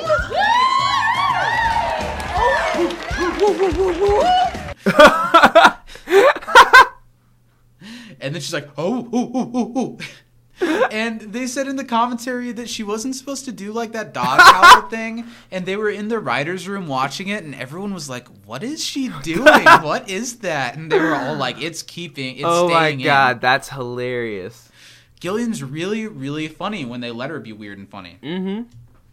This scene now it's after the commercial, and it looks more green screen, but it's like a blue sky background. And first we get Jeff jumping up and out of frame on the trampoline, then we get Troy jumping up and out of frame, and it's going back, showing the oneness that they've created by trading turns on this trampoline and doing a killer. What's the word? Damn it, my brain's buffering. No, I don't need an adjective. They do an egregious reinterpretation of the opening theme song montage to George Lopez. Oh, yeah, I got you. Did you like that show? No. Yeah, me neither. I would just wake up and it was 3 a.m. and it would be on, and it would be George Lopez's 45-year-old head on a child's body, and I would know that it's time to go back to sleep now. Yeah. I didn't like that show at all. It's because Steven's really racist, though. That's what it is. Just couldn't get past the cultural wall. The boys are sitting on the edge of the trampoline. Josh was talking to them. They're all they're talking about how at peace they feel, how great they feel. Josh was glad that they've seen the light, and he wasn't sure if they'd understand it, but they seem to. He says another racist line, and some are just natural jumpers. Which I didn't catch that, but that's really funny. One. And even they don't call it back at the end, but even before that, he kind of looks at Troy when he says some people can't. Like some people don't get it. There's another really funny moment where they have to leave, and Troy's like, we better bounce. And they start to get up, and then they're like, oh, bounce. And they start kissing each other, and then they put balls on each other's butts. Yeah, it happens. Meanwhile, in the hallway, this is where we meet Charisse from sociology class, and she... so Charisse told Britta that she walks like a dude, which is pretty mean rude. and weird. Yeah. So, again, we're still on the trail of Abed's just going after people that have been mean, but it's a little bit different this time. This one isn't warranted. They're just like, hey... Seeking her out, yeah. Yeah, go sick on this person, and it's because of something that happened ages ago or whenever. Mm-hmm. But Abed comes up with something, like you mentioned, has something to say about those jeans. And Abed he's like, you guys are sure that it's okay that I do this? And it's a little bit sad that his friends are disrespecting him like this. And I don't know. It's not good. Yeah, and they say to him, it isn't that bad when you're doing it to bad girls, but, like, they're bad. Yes. But they all keep encouraging him.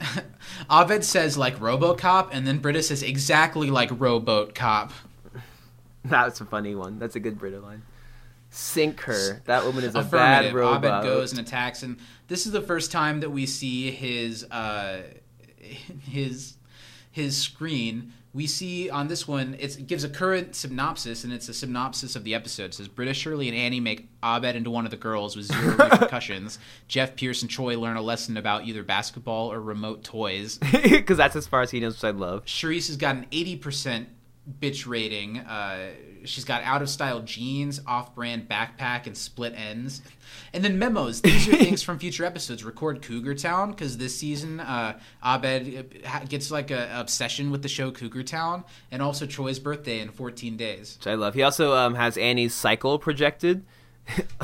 Which is another thing from next week's episode, because everyone's getting upset about the pen, and it's revealed that Abed has like this notebook where he tracks all the girls' menstrual cycles, and he's like, I knew you guys were all going to act up today, like this. Oh no, I forgot about that. So yeah, Abed shows up, and you're right, says, you look like a dude in those jeans, and the woman just cowers and holds her book close to herself and covers her mouth. Because she's probably like, why is this stranger man coming up to me and saying I look like a dude? Like the way the Abed's just like, they're bad. But this plot line is bad. Don't you think? Yeah. It doesn't hold up under scrutiny. When you watch it, you can kind of get into it a little bit, but it does not work, and it's just a bad shade of all of these characters, and the worst thing is that they don't do anything with it. No. They don't really learn a lesson at the end, and really the person who gets negative attention is Abed. The girls don't really get called out for how they don't suffer any consequences from this. Yeah, and that would have maybe brought it around. You can have your characters do bad stuff like this if it's for a purpose, or if it's funny, and this isn't either for me. I see what you're saying. Definitely seeing that. But the trampoline plot line is both a real standout in the episode and definitely couldn't carry itself on its own as a plot line for an episode.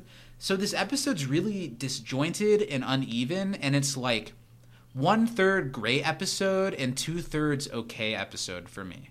I get that. I think I really, really like the trampoline plot, and I don't like that there are no consequences for the girls in this one. Because like you said, it all falls on character Abed. work for the girls. Yeah. They all have moved backwards, and that's what you don't like to see. Like, they've stopped doing that with Jeff. Jeff now is such a better person, better character. I can't remember the last time. It was like the season lawyer episode, the first couple episodes of the season when Jeff was being weird to Britta, and then Jeff was being kind of an asshole with Alan. But I think in those situations, we were being like, this is bad, but I can kind of see where it's coming from. And now it's been a solid since then, like since the first 2 or 3 episodes, Jeff has been like been on a awesome. Roll. Yeah. The girls all give Abed a reassuring thumbs up, which again is just sad. I hate that they're doing this. But now we get to go back to the other plot line. Troy and Jeff walk into the study room to Pierce, who's continuing his thread. He is putting on some basketball clothes, and he's ready to shoot the rock after studying. And just like they were, it's so silly with something like basketball, but just the same way they were over RC cars, now they're like, oh, we're kind of over basketball. It's like that. I don't want. It's that meme where they're dropping Woody. I don't want to play with you anymore. Pierce got one of his classic lines is I'm gonna slit your butt's throats. Yeah. Just totally proving the butt thing. He throws the ball and they miss it, and Pierce is like, nice catch, losers, go get it. But then he feels bad because the other guys don't want to hang out with them. Mm-hmm. They're not into basketball. And I love through this scene that they're in the study room and Troy and Jeff just have this like cult glow about them that's really funny and that Pierce totally picks up on. He's like, what's up with you guys? Why are you guys acting like that? Jeff sits comfortably and shows that he's wearing Uggs now. And Pierce, gay boots, lady boots, gay wad. But I love more the interaction where Troy's like, do you like those shoes? And Jeff's like, oh, they're the best.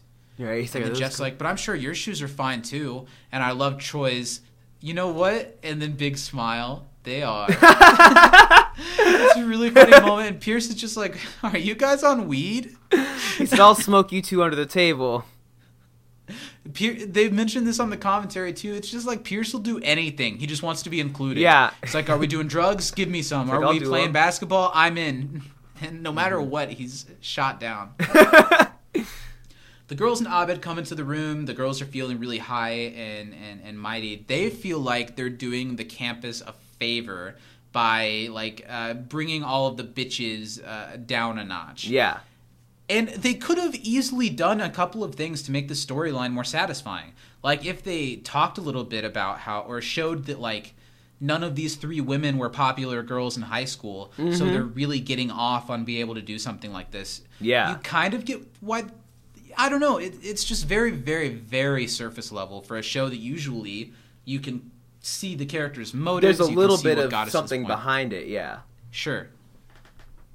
Shirley wants Abed to come to the bank with her just so they can talk bad about someone.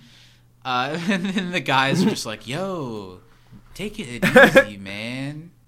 But then now the girls are on a power trip, so now they want to point Abed towards Jeff. Yeah. And Abed tries to. He makes a comment about Jeff's shoes because he thinks Jeff's a bitch now. And Jeff just totally takes it. He's got no problem. Shirley does her dance again. And then we get a shot of Chang, who's right outside the study room doors, eating ice cream and still reacting to these burns. And I like, again, they don't call any attention to him. They don't say anything. No, even serene, calm Jeff. Yeah. Shuts the door and says, let's all take a deep breath and find some center. And Pierce can't take it. He has to know what the guys are hiding from him. He feels so left out. And Pierce feeling left out of the study group to the point where he becomes the villain of the study group is a big theme in season 2. Yeah, and we've kind of seen it a couple of times before this. And the end of this episode does something that's a big push in that direction. And it's interesting to see how they're, as difficult as it is to write stuff for Chevy, I'm sure, how they're building up this nice little arc for him. Of him, like with the oldsters, the hipsters in the other episode. Yeah. With him, like, he really wants to be a part, and he's got his issues, but he really just wants to be a part, and he's turned down every time he tries, no matter who he's trying to, and it's going to drive him away. And it leads to a pill addiction, which is what we're getting towards, which will be interesting to track the storyline as it becomes bigger and sillier. Pierce says, tell me how to get laid. What? Tell me how to get laid back or I'll kill your families. They told a story on the commentary about how Chevy really didn't want to say that line because on his way to work that day, he heard like a news report of someone's family getting killed. And he was like, if I say that, people are going to think I'm making a comment on that and it's not going to be taken very well. And Chevy, it's not live. Donald was like, what Chevy doesn't understand is that stuff like that happens like a lot, so it doesn't matter. Just say the joke. That's funny. Britta gets the girls and Abed to leave because they're bored with this situation. They want to go back to making people feel bad about themselves. And then Pierce says to the boys, I'm watching you, 24, 2010, the year that it is. He's trying. He strolls out. He does the, like, I'm watching you hand, like, pointing at his eyes and pointing at them, but he says, these balls on your butts.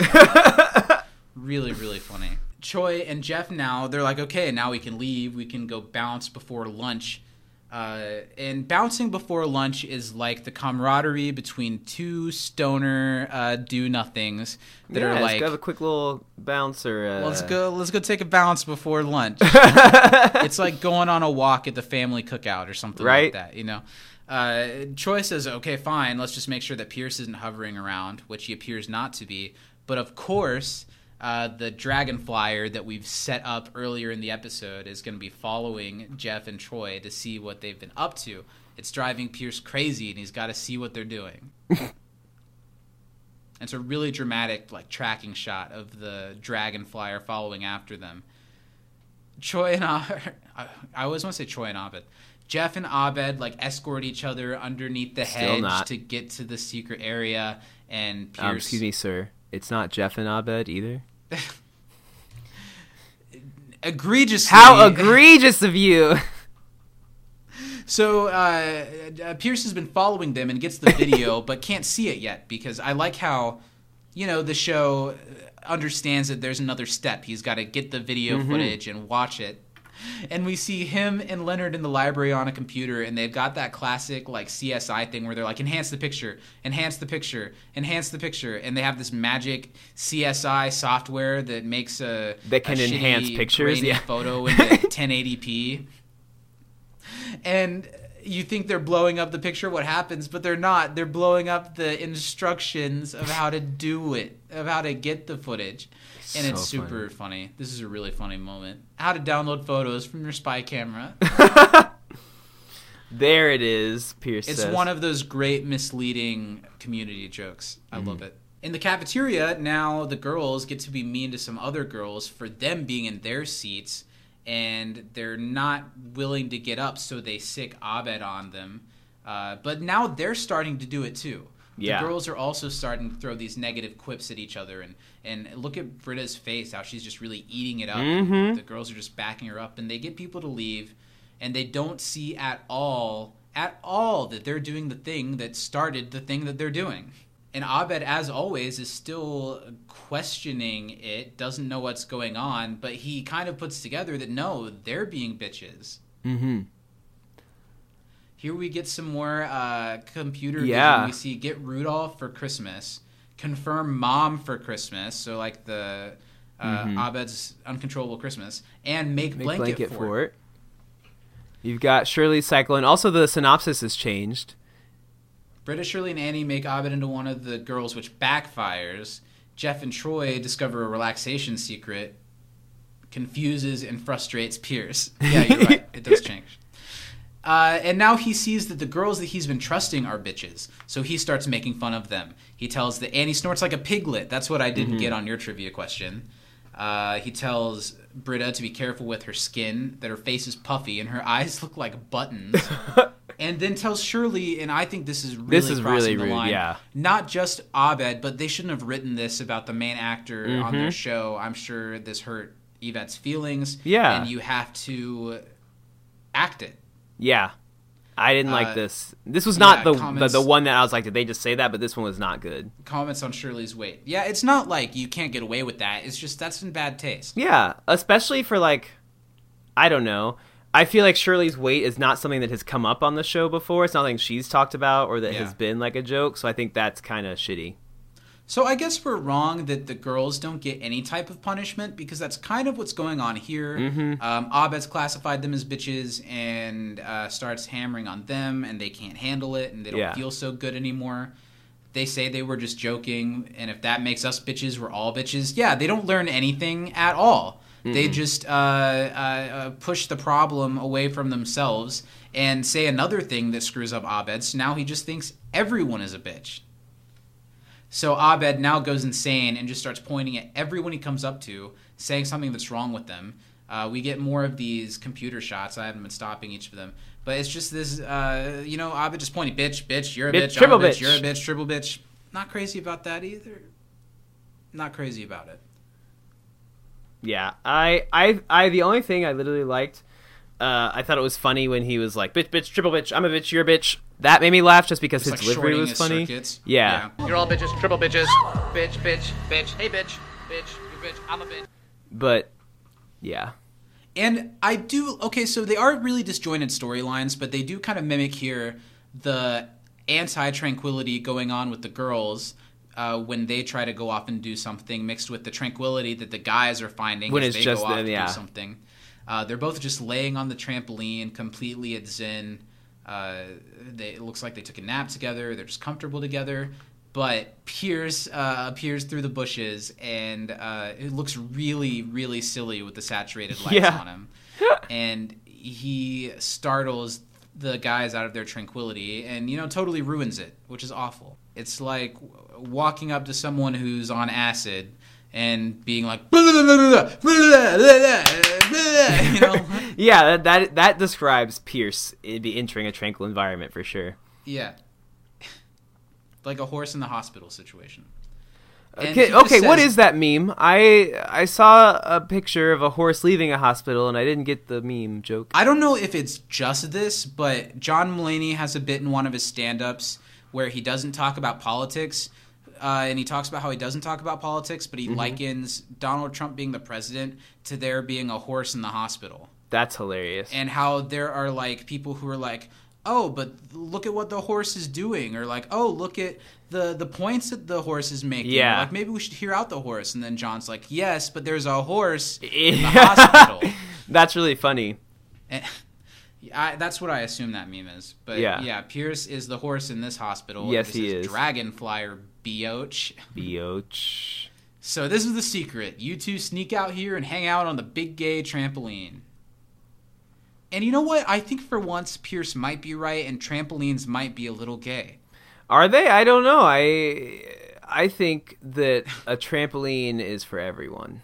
Well, just because things are gay doesn't mean they're not for everyone. That's fair. Look at RuPaul's Drag Race. Yeah, look at Ellen DeGeneres before last year. Mm-hmm. Yeah. Look at, I don't know, who else are the one of like five? Billy Eichner. Everyone likes Billy Eichner. Everyone likes Billy Eichner. Luther Vandross. Everybody likes Luther. I didn't know he was gay. Mm-hmm. So there you go. Yeah. And trampolines. One of the many... and Stephen Baker. One of the many homosexual things that can be enjoyed by all. You'd think that, but that's really underplaying it. I think it's a... What's the dean say? That's oversimplifying it. Yeah, that's rude and not the complete truth or something like that. But Pierce calls them out, and Pierce wants to call them out and to find them and to prove that they've been hiding something. But I feel like he's like, what do I do? He just swings his arms. I feel like now he's like, you guys want to jump? Yeah. And Jeff tries to say, this is a place of peace, and you've ruined it. And Pierce does. He says, now it's mine too. And he walks over to hop himself up on the trampoline. And look at these shots. This is where you can see here, Chevy's jumping a little bit. He's jumping himself, but now that you see the behind shot, you can tell he's barely bouncing. Yeah. They have this one shot of him jumping, and then it's someone doing their arms all wild, and I don't think it's Chevy. No. But he demands that they double bounce him, which of course is one of the golden rules of the place. They're not supposed to double bounce. But if they don't double bounce him, he's going to tell everyone about the trampoline, which is also one of the rules. So they're kind of damned if they do, damned if they don't. And I think they would rather double bounce someone. Yeah, than they have made their the right place decision. Be found. Yeah. So they do, and Jeff's about to do it, but Troy has a sacrificial. Well, I thought Troy Jeff was about to go grab the sacrificial moment. What? Jeff was about to go grab the shears and kill him. That's what because they showed the shears. They were going to kill Pierce, or they were going to kill the trampoline. Pierce, because he was going to expose the trampoline. So Jeff, because they showed the shears, and then Jeff starts to walk towards them. That's the funny. Other way. Yeah. God is my witness. I will tweet it. That's me when any local business treats me wrong. These fries are lukewarm. How dare you? I will tweet it. I am never coming back to this establishment. Troy hops up on the trampoline, and it gives us an excuse for a great Donald Glover cry. Yeah. As he's forcibly double bouncing Pierce. Look here. Look at how the camera moves when Troy is bouncing to when Pierce is bouncing. Yeah. It's wilder movements that I feel signify more movement than what's actually happening. Yeah, way much more. Oh, but boy. The funniest visual of the whole episode, and I have no idea how they they would have shot this.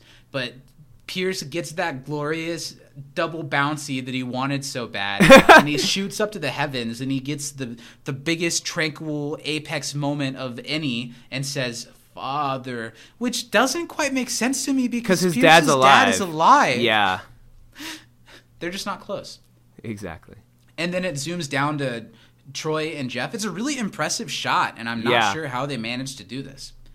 But then we hear Pierce scream, and we go back to like outside the secret entrance to the garden, and he falls into a trash can and hits his head on it and breaks his legs. I love the way they had like him fall, like crash into like the bush and then like flip down like with even more force and into the dumpster. Immediately he starts yelling, "Secret trampoline!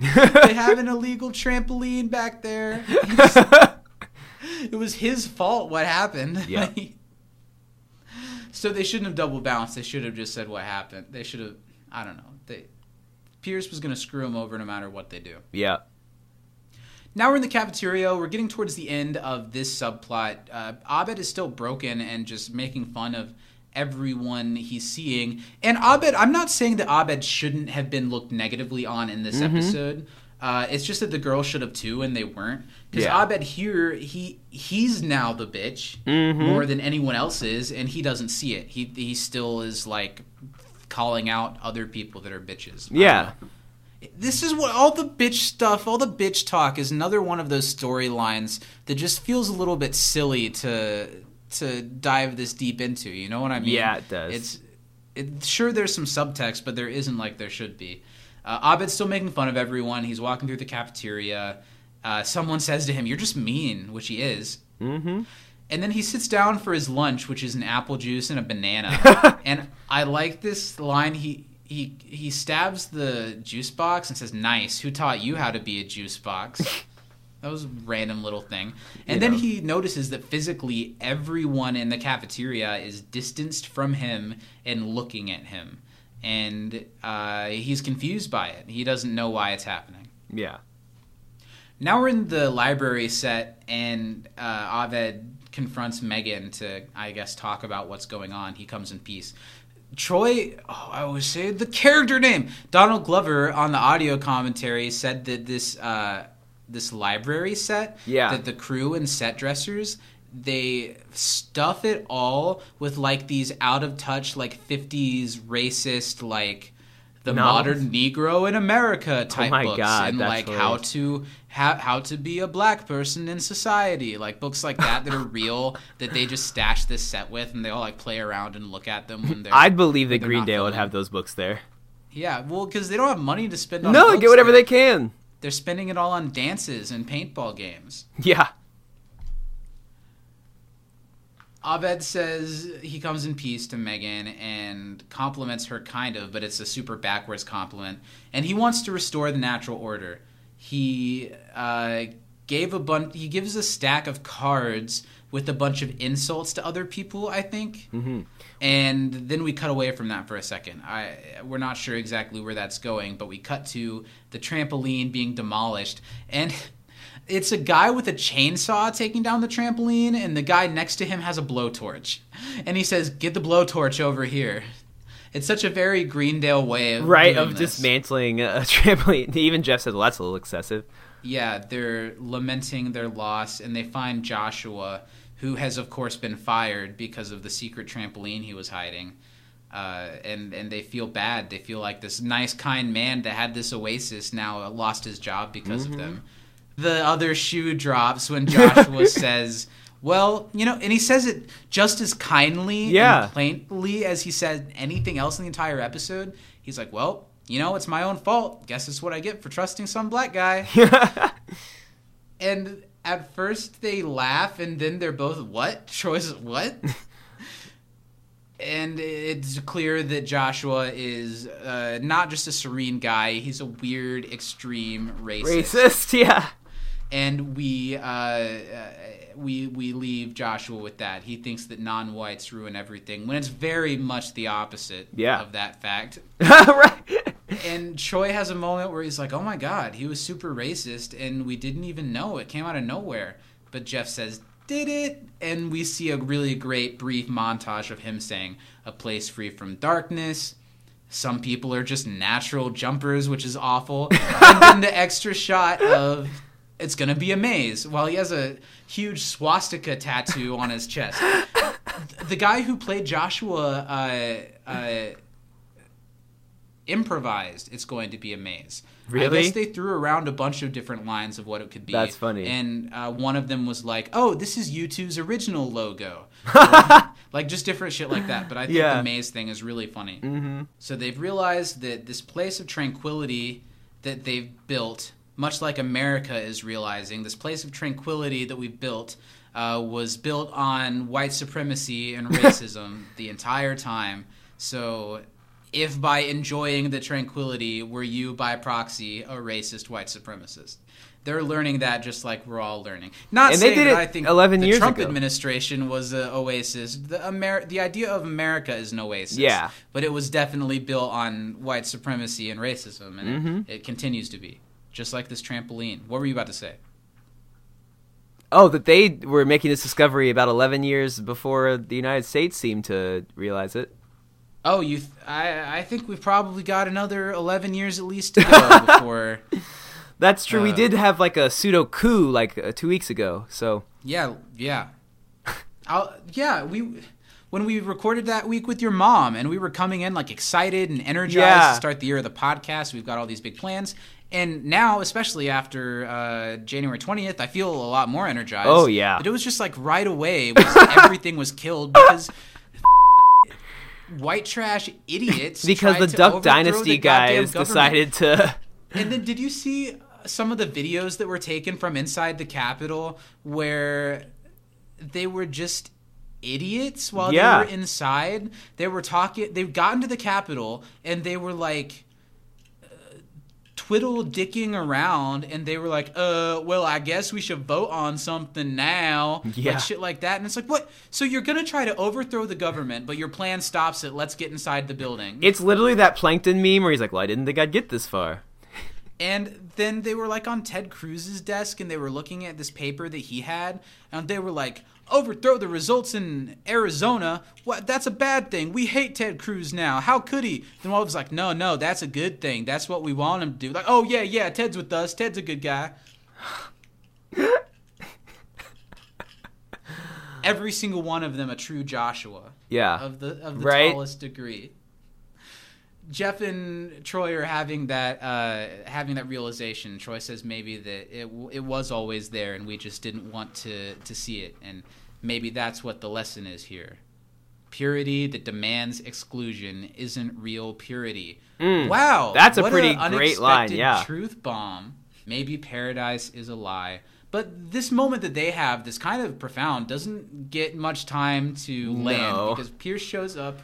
Both of his legs are broken. They talk a lot already about how much Chevy hated having to be dressed up like this. And I guess they would like say things about his feet, and they'd be like, you have weird feet, Chevy. And he'd be like, stop talking about my feet. But then he had to wear this for like 10 episodes. They do really come to a point, don't they? It's like triangle toes. Very blocky. Mm-hmm. And Pierce says paradise exists right here as he's like all up in a wheelchair, and he puts his hand on his heart. And they agree with him. And Jeff offers to buy Troy some ice cream because his white guilt is doing some results. Worth it. Pierce gives a thumbs up and takes this pill, and we're foreshadowing that he's going to have a problem with this. Yeah, because he takes it and says paradise. Yeah. It's like, that's what I meant all along, was the drugs. So now I see what's happening. Obviously, this is what happened. Abed gave Megan a bunch of mean things about him, which is sad and sweet that Abed would do this. Now that he's able to see how far he went, he wants to turn it around. And Megan says a bunch of really nice things to Abed. Abed doesn't really take any of it to heart because he expected all to happen. Chang's ready for another round. Chang's like Wilmer Valderrama on Yo Ma. Cash money. Oh my god. Your mama. This was the one that I thought was not funny at all. That his mom was a lizard. Your mom was a lizard who got raped by a Muppet. Who got raped by a Muppet. Like, what the yeah. Yeah, if your joke has the word rape in it, you should probably reconsider the joke. Yeah. And stay the away from the Muppets. Yeah. If anything in this godforsaken piece of shit world that we live in today is sacred, it's the Muppets. It's the Muppets. Sorry. That is a pretty far thing. Mm-hmm. And Chang gets all up in Abed's face. He's always there to make it clear who's winning the showdown that's going on. And Abed doesn't say anything. Megan says, too hurt to respond. That's right, you don't have feelings. I thought it was a nice acting moment, the way that Hilary Duff puts her finger on her nose. Yeah. I thought that was a nice little character moment. Mm-hmm. And then Megan says, we all feel bad, so we act like bitches to make ourselves feel better. But you just did it to fit in. And no matter how hard you try, you never will. Which cuts really hard as someone saying it to Abed, but there's a whole other layer that this is what Abed thinks of himself. Yeah. And that's kind of relatable and sad. And yeah, this moment, the way it ends with Abed, I guess it works maybe a little bit better than I thought it did, but not enough to justify the storyline, I don't think. Well, I think Abed gets resolution here, but the girls don't. No. They're still and even Abed's resolution is... It works, but it's kind of like, let's just get this over with. Yeah. Let's just get this problem done. The crowd murmurs and reacts. Chang's really excited, building up the crowd, and they're ready for Abed to nail in on them. But he's able to turn that off and put it aside. And then there's just the absolute ridiculous shot of Chang so worked up that he flips over one of the tables that, as you can see in the other tables, the tables are connected to the benches. So there's no... So he's like... Jet fuel can't melt steel beams, but apparently Chang can with his bare hands. Yeah, he can. That's El Tigre. He flips it over while Megan and Abed have a moment, and Megan has this weird thank you moment that I don't think is completely necessary. I think they did what they needed to do. Mm-hmm. And it also snaps the girls out of everything, but they don't self-reflect at all. They say, wow, Abed, that was rough. Abed says, I shouldn't have been mean to anybody. I tried to fit in. I took it too far. Oh, I guess they do say it. Whatever. Mm-hmm. They say, we took it too far. We became the kind of women that we hate, and we turned you into a monster, the kind of monster that makes outlandish statements about weight. Those things kind of hurt even when they're not true, Shirley says. What it is, though, yes, they say something, but there's no, like, self-reflection throughout the episode. It's like their end-of-episode monologue that the writers wrote to end the storyline with a neat bow. Well, and it still sounds like they're, like, talking to Abed, like, Abed, you messed up, but you learned your lesson. It's like... Yeah. And they talk about how everyone's insecure. Even Tom Cruise knows he's short and nuts. And we're at the mercy of each other, which is really, really true. I think we are all both... And I know some people struggle with it more than others, but I think we're all very much in our head about ourselves and very much in our head about what other people see onto us. But if we all understood a little bit better that everyone's really in their head about themselves, I think we'd not feel so worried about what other people think, and I think we'd maybe feel a little bit better about ourselves in turn. Does that make any sense? Yeah. No, I think so. I think... Do you ever feel bad about yourself, Steven? Do you ever feel human emotion? Do you ever get sad sometimes? I mean, there's that brilliant episode of BoJack Horseman where you hear his thoughts inside his head, and he's just constantly taking himself down. Calling himself a stupid piece of shit. Yeah. And we watched that episode together, I remember. I do too. Yeah, but like, maybe not everybody is as internally self-loathing as BoJack Horseman, but I think we all have stuff, like insecurities and things like that, and... It really hurts when people bring some of those out sometimes, but if we all were a little more sensitive to that, I think we'd all be a little nicer, like you're saying. There's nothing worse than you've got this thing about yourself built up in your head, and then when someone, you kind of both build it up in your head and get yourself to a point where, like, that's just got to be in my head. But when someone gives weight to that, when someone says it, when someone... brings attention to it, it's heartbreaking. And Abed definitely did this here, but the girls did too, and it wouldn't have taken much more for this to be an earned moment, and instead it feels much like the beginning of the episode felt like a sitcom setup. This ending feels like a sitcom ending where they just need to wrap it up for next week. But they all forgive each other. They all hug as Jeff and Troy wheel in Pierce. And they don't really care that much what happened to Pierce. They're just like, Annie says men. I don't know what they were doing. Yeah, and Pierce is still flying around his dragon flyer, and we didn't comment on it earlier when he says there's a little man controlling it. And we get here that Pierce actually believes and sees that there is a little man inside of his dragon flyer, played by Andy Dick, who is talking to Pierce, telling him things, telling him what to do, telling him what to think, and telling him that it's okay to take more of his pain pills, and don't let anybody tell you different. So Pierce pops another pill as literally the dragon flyer just flies off and away, and he puts the remote down. Jeff asks who's going to be in charge of making sure Pierce doesn't OD, and they all do like, not it. When do we start doing that? And that's the end of the episode before the end tag. What a weird last button on the episode. It is a weird last. This episode was weird. It sets up things well. It sets up things well for the Pierce storyline ahead. Yeah. But yeah, it's a disjointed episode that starts weird, it ends weird, and both of the stories, even the one that works better, are weird. Yeah, like this episode's like a 6 out of 10 for me. I agree. And 6 out of 10 is about as low as Community really ever gets. I don't maybe a couple times it'll reach a 5, but I think it's usually a 7 at least. Normally. And the end tag is great, which is really nice. The episode doesn't totally end with a foul taste in your mouth because we get Troy and Abed in the morning. Have you seen all the memes people are editing of Bernie Sanders from the inauguration, like sitting in with his little situations? Mittens? Yeah. There was one where he was on Troy and Abed in the morning that I saw. Oh, that's really cute. And there was also a really good one where he was at the study room table. And there was also a really good one where he was Pierce in the car with the hipsters. Oh, that'd be cool. That's cute. So it's Troy and Abed in the morning. You've got the people holding signs in the background. They've all got microphones on, even though nobody's recording anything. Yeah. And Starburns is their guest. He's holding a turtle.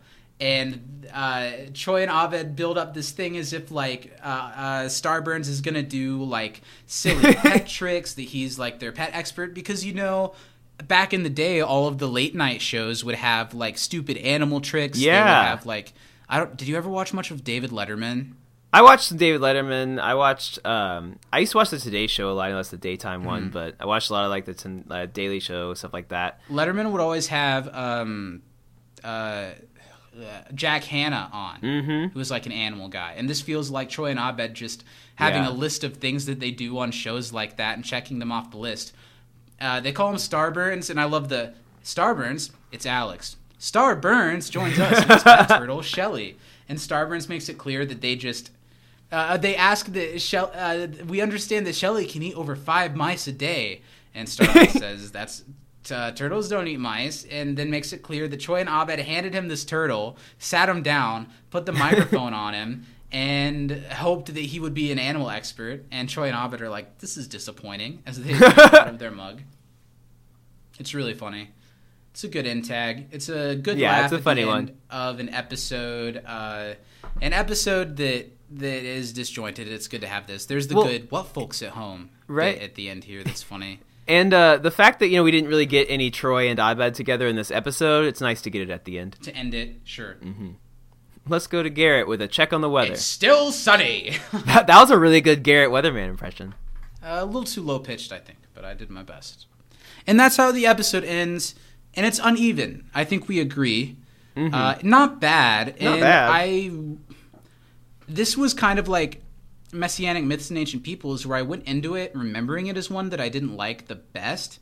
Yeah. So I was pleasantly surprised by it. Not like I was pleasantly surprised by Messianic Myths. No. I didn't hate it. I didn't love it. And what I do hate is that I find myself often wishing that there were more regular school-based episodes of Community, that there was more of an even out in later seasons between stuff going on at school and like the big homage episodes. It seems like they really go heavy with the homage. Yeah. But when they turn out a regular school episode, a lot of times it turns out like this, where it's a little disjointed. I don't know.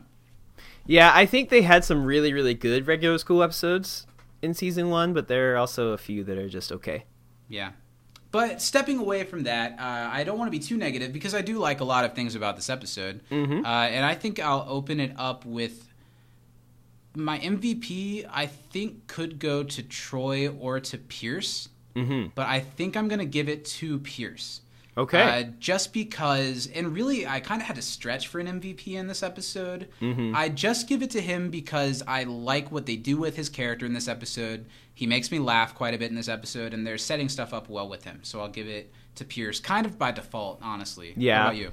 My honorable mentions go to Troy and Jeff, because I thought they both were fantastic in this one. They were funny. I liked them both a lot. Yeah. But I actually gave my MVP to Abed in this one. I know that he's not his best self, but I think that he is undeniably Abed in this episode, and kind of realizes, okay, that's not what to do. Sure. You know, and he does fix it all in the end, so...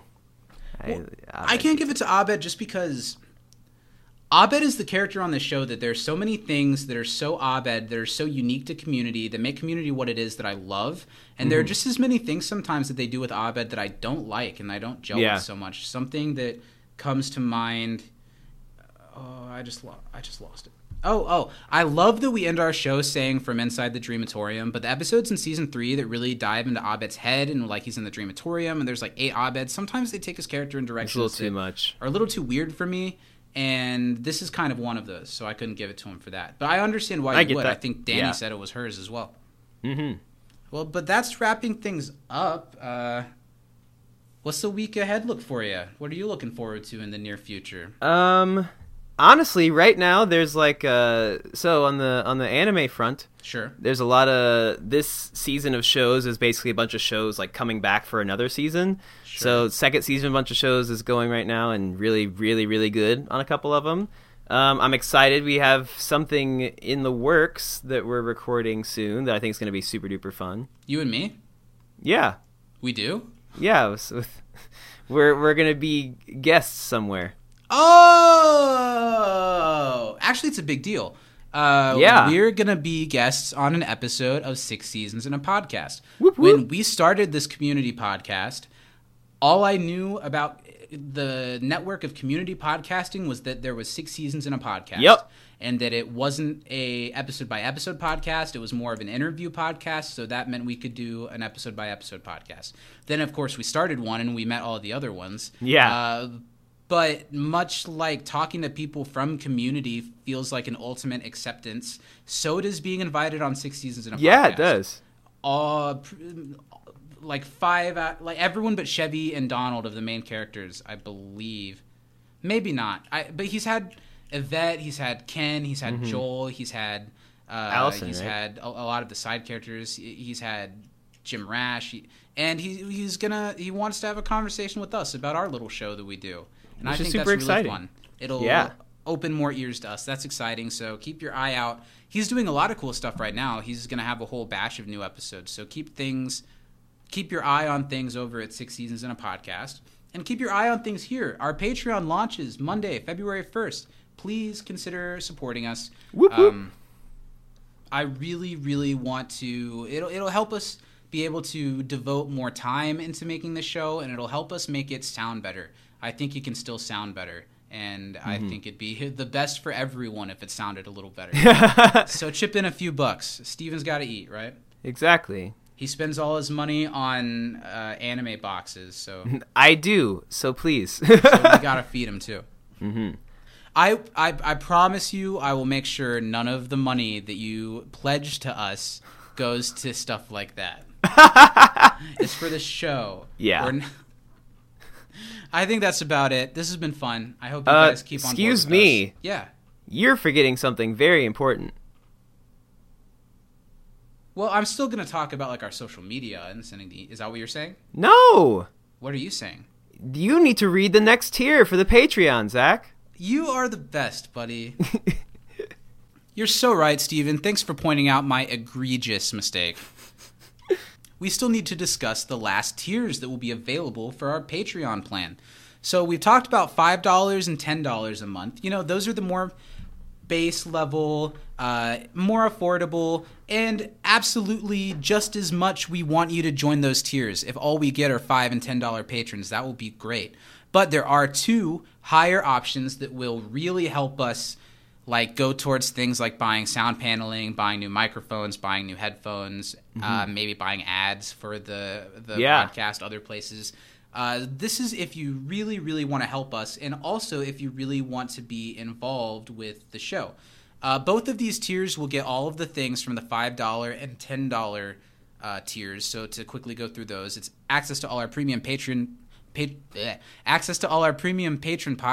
Like we'll both have multiple projects, and I've just finished wrapping the first episode of Nerdstalgia, which will be out on the first day of the Patreon. You'll get early access to You Can't Disappoint a Podcast when available. You'll get access to Patreon exclusive game nights and other live stream events, access to the weekly You Can't Dis a Pre-Show live pre-podcast, access to monthly patron-only Zach and Steven Zoom chats.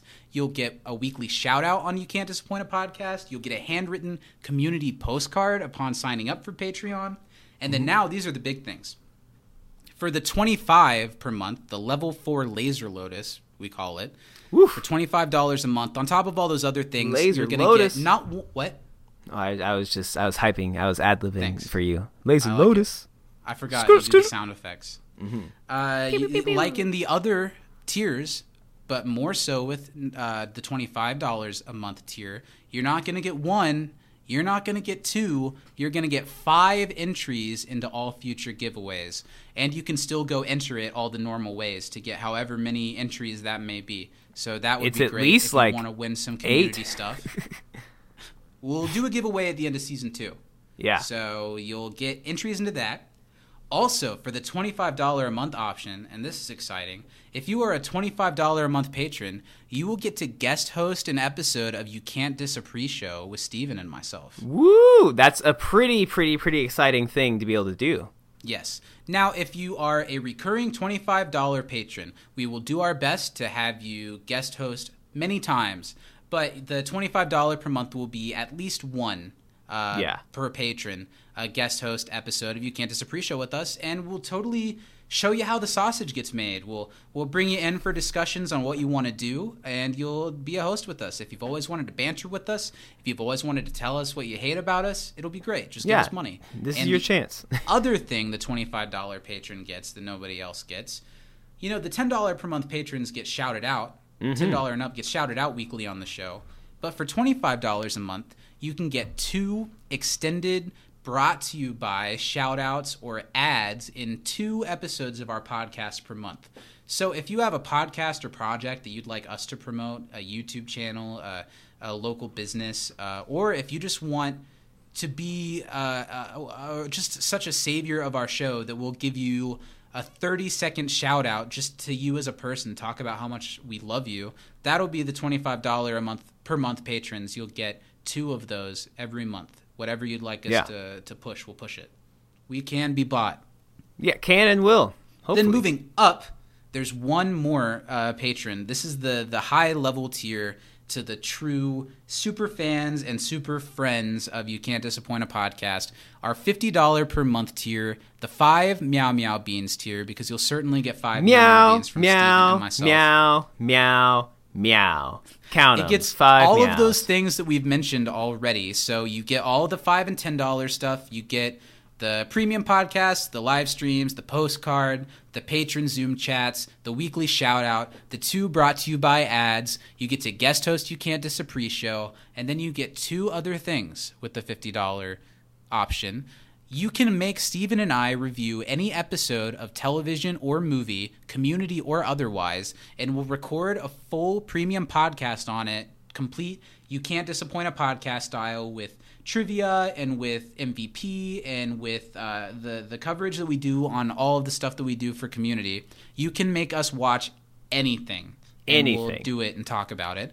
And also the $50 per month patrons will get a one-on-one Zoom chat or game night with Steven and I, where much like the $10 patrons will get a group hangout, we can just hang out. If you want to chat with us, if you want to play games with us, if you want to hang out, if you want to help us feel less lonely, the $50 per month patron will get those things. And that's our Patreon program. It's exciting, isn't it? Yeah, I'm super hyped. I can't wait. It's going to be a blast. I've had so much fun doing the free pre-shows, and I know we're going to be able to do so much more amazing stuff for you guys once the Patreon gets started. More giveaways, more excitement. So next week is a really big week for us. Next Monday, an episode will come out as it always does. It'll be Cooperative Calligraphy with our friend Alex Webster. We'll be doing on Thursday, before that Monday, we'll be doing the last For You Can't Diss a pre-show with Alex Webster. And next Monday, when that episode comes out, is also when our Patreon launches. So on that day, you'll have an episode of our podcast to listen to. If you sign up for Patreon, you'll have an episode of Nerdstalgia and possibly more to listen to on that first day. And even more, we're going to be live on the internet all day. We mentioned earlier, we're talking 12 p.m. to 8 p.m., but keep your eyes glued to our Twitter, Facebook, and Instagram to find out the details on that. And here's the big thing, is it's going to be kind of a telethon. And if we reach a certain number of patrons by the end of the evening, Steven and I are going to do something really silly. What are we going to do, buddy? We are going to finally get to perform our duet, our signature song together. The beautiful Guy Love from Scrubs. You heard that right. If you hang out with us on that live stream all day, which you totally should, we're going to do all kinds of things. We're going to have talks, we're going to have games, we're going to have guests. If you sign up for Patreon on our first day, it'll go towards our live stream telethon. And if by 8 o'clock p.m. Eastern on February 1st, we reach $200 pledge to our Patreon, Steven and I will be performing full out the song Guy Love from the musical episode of Scrubs. It'll be really silly and embarrassing, and I hope we get to do it. I hope you guys hang out with us and support us. Yeah, it's going to be a blast. I think that's it. Next week, like I said, we're talking Cooperative Calligraphy with Alex, so send us in your trivia, your MVP, and your favorite funny moment to where, Steven? Well, you can email us at can'tdisappointpodcast@gmail.com. Yes. Whew. You can follow us on Twitter at You Can't Disapod, and we're on Facebook at You Can't Disappoint a Podcast. What about those Instagram kids, Zach? Where can they find us? They can find us at Can't Disappoint Podcast on Instagram. And beginning next Monday, find us at patreon.com/can'tdisappointpodcast for all of your extra Can't Disappoint podcast needs. Real quick, Zach. Our producers in my ear. Okay. I would be remiss without thanking our sponsor for today, Gorilla Glue. Yes. Do you have a lot of deep cuts but no health insurance? Gorilla Glue, close that bad boy up. Do you want to get real high but aren't into illegal drugs? Gorilla Glue. Perfect thing for you. Put it in a plastic bag, smell it a little bit, you're going to be asleep. Are you tired of your things breaking and you can't fix it with regular glue? Gorilla Glue! You're a Gorilla Grip guy with Gorilla Grip needs, and the only thing that calls for that is Gorilla Glue. Gorilla Glue. Don't eat it.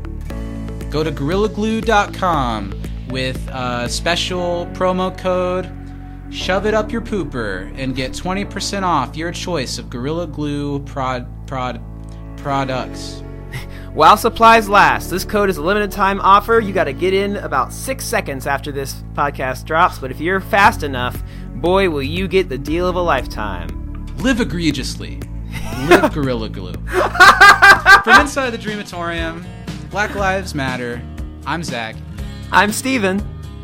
And we'll see you next week in a lot of different ways, yeah? All right, let's get out of here. Bye. At the dawn, I woke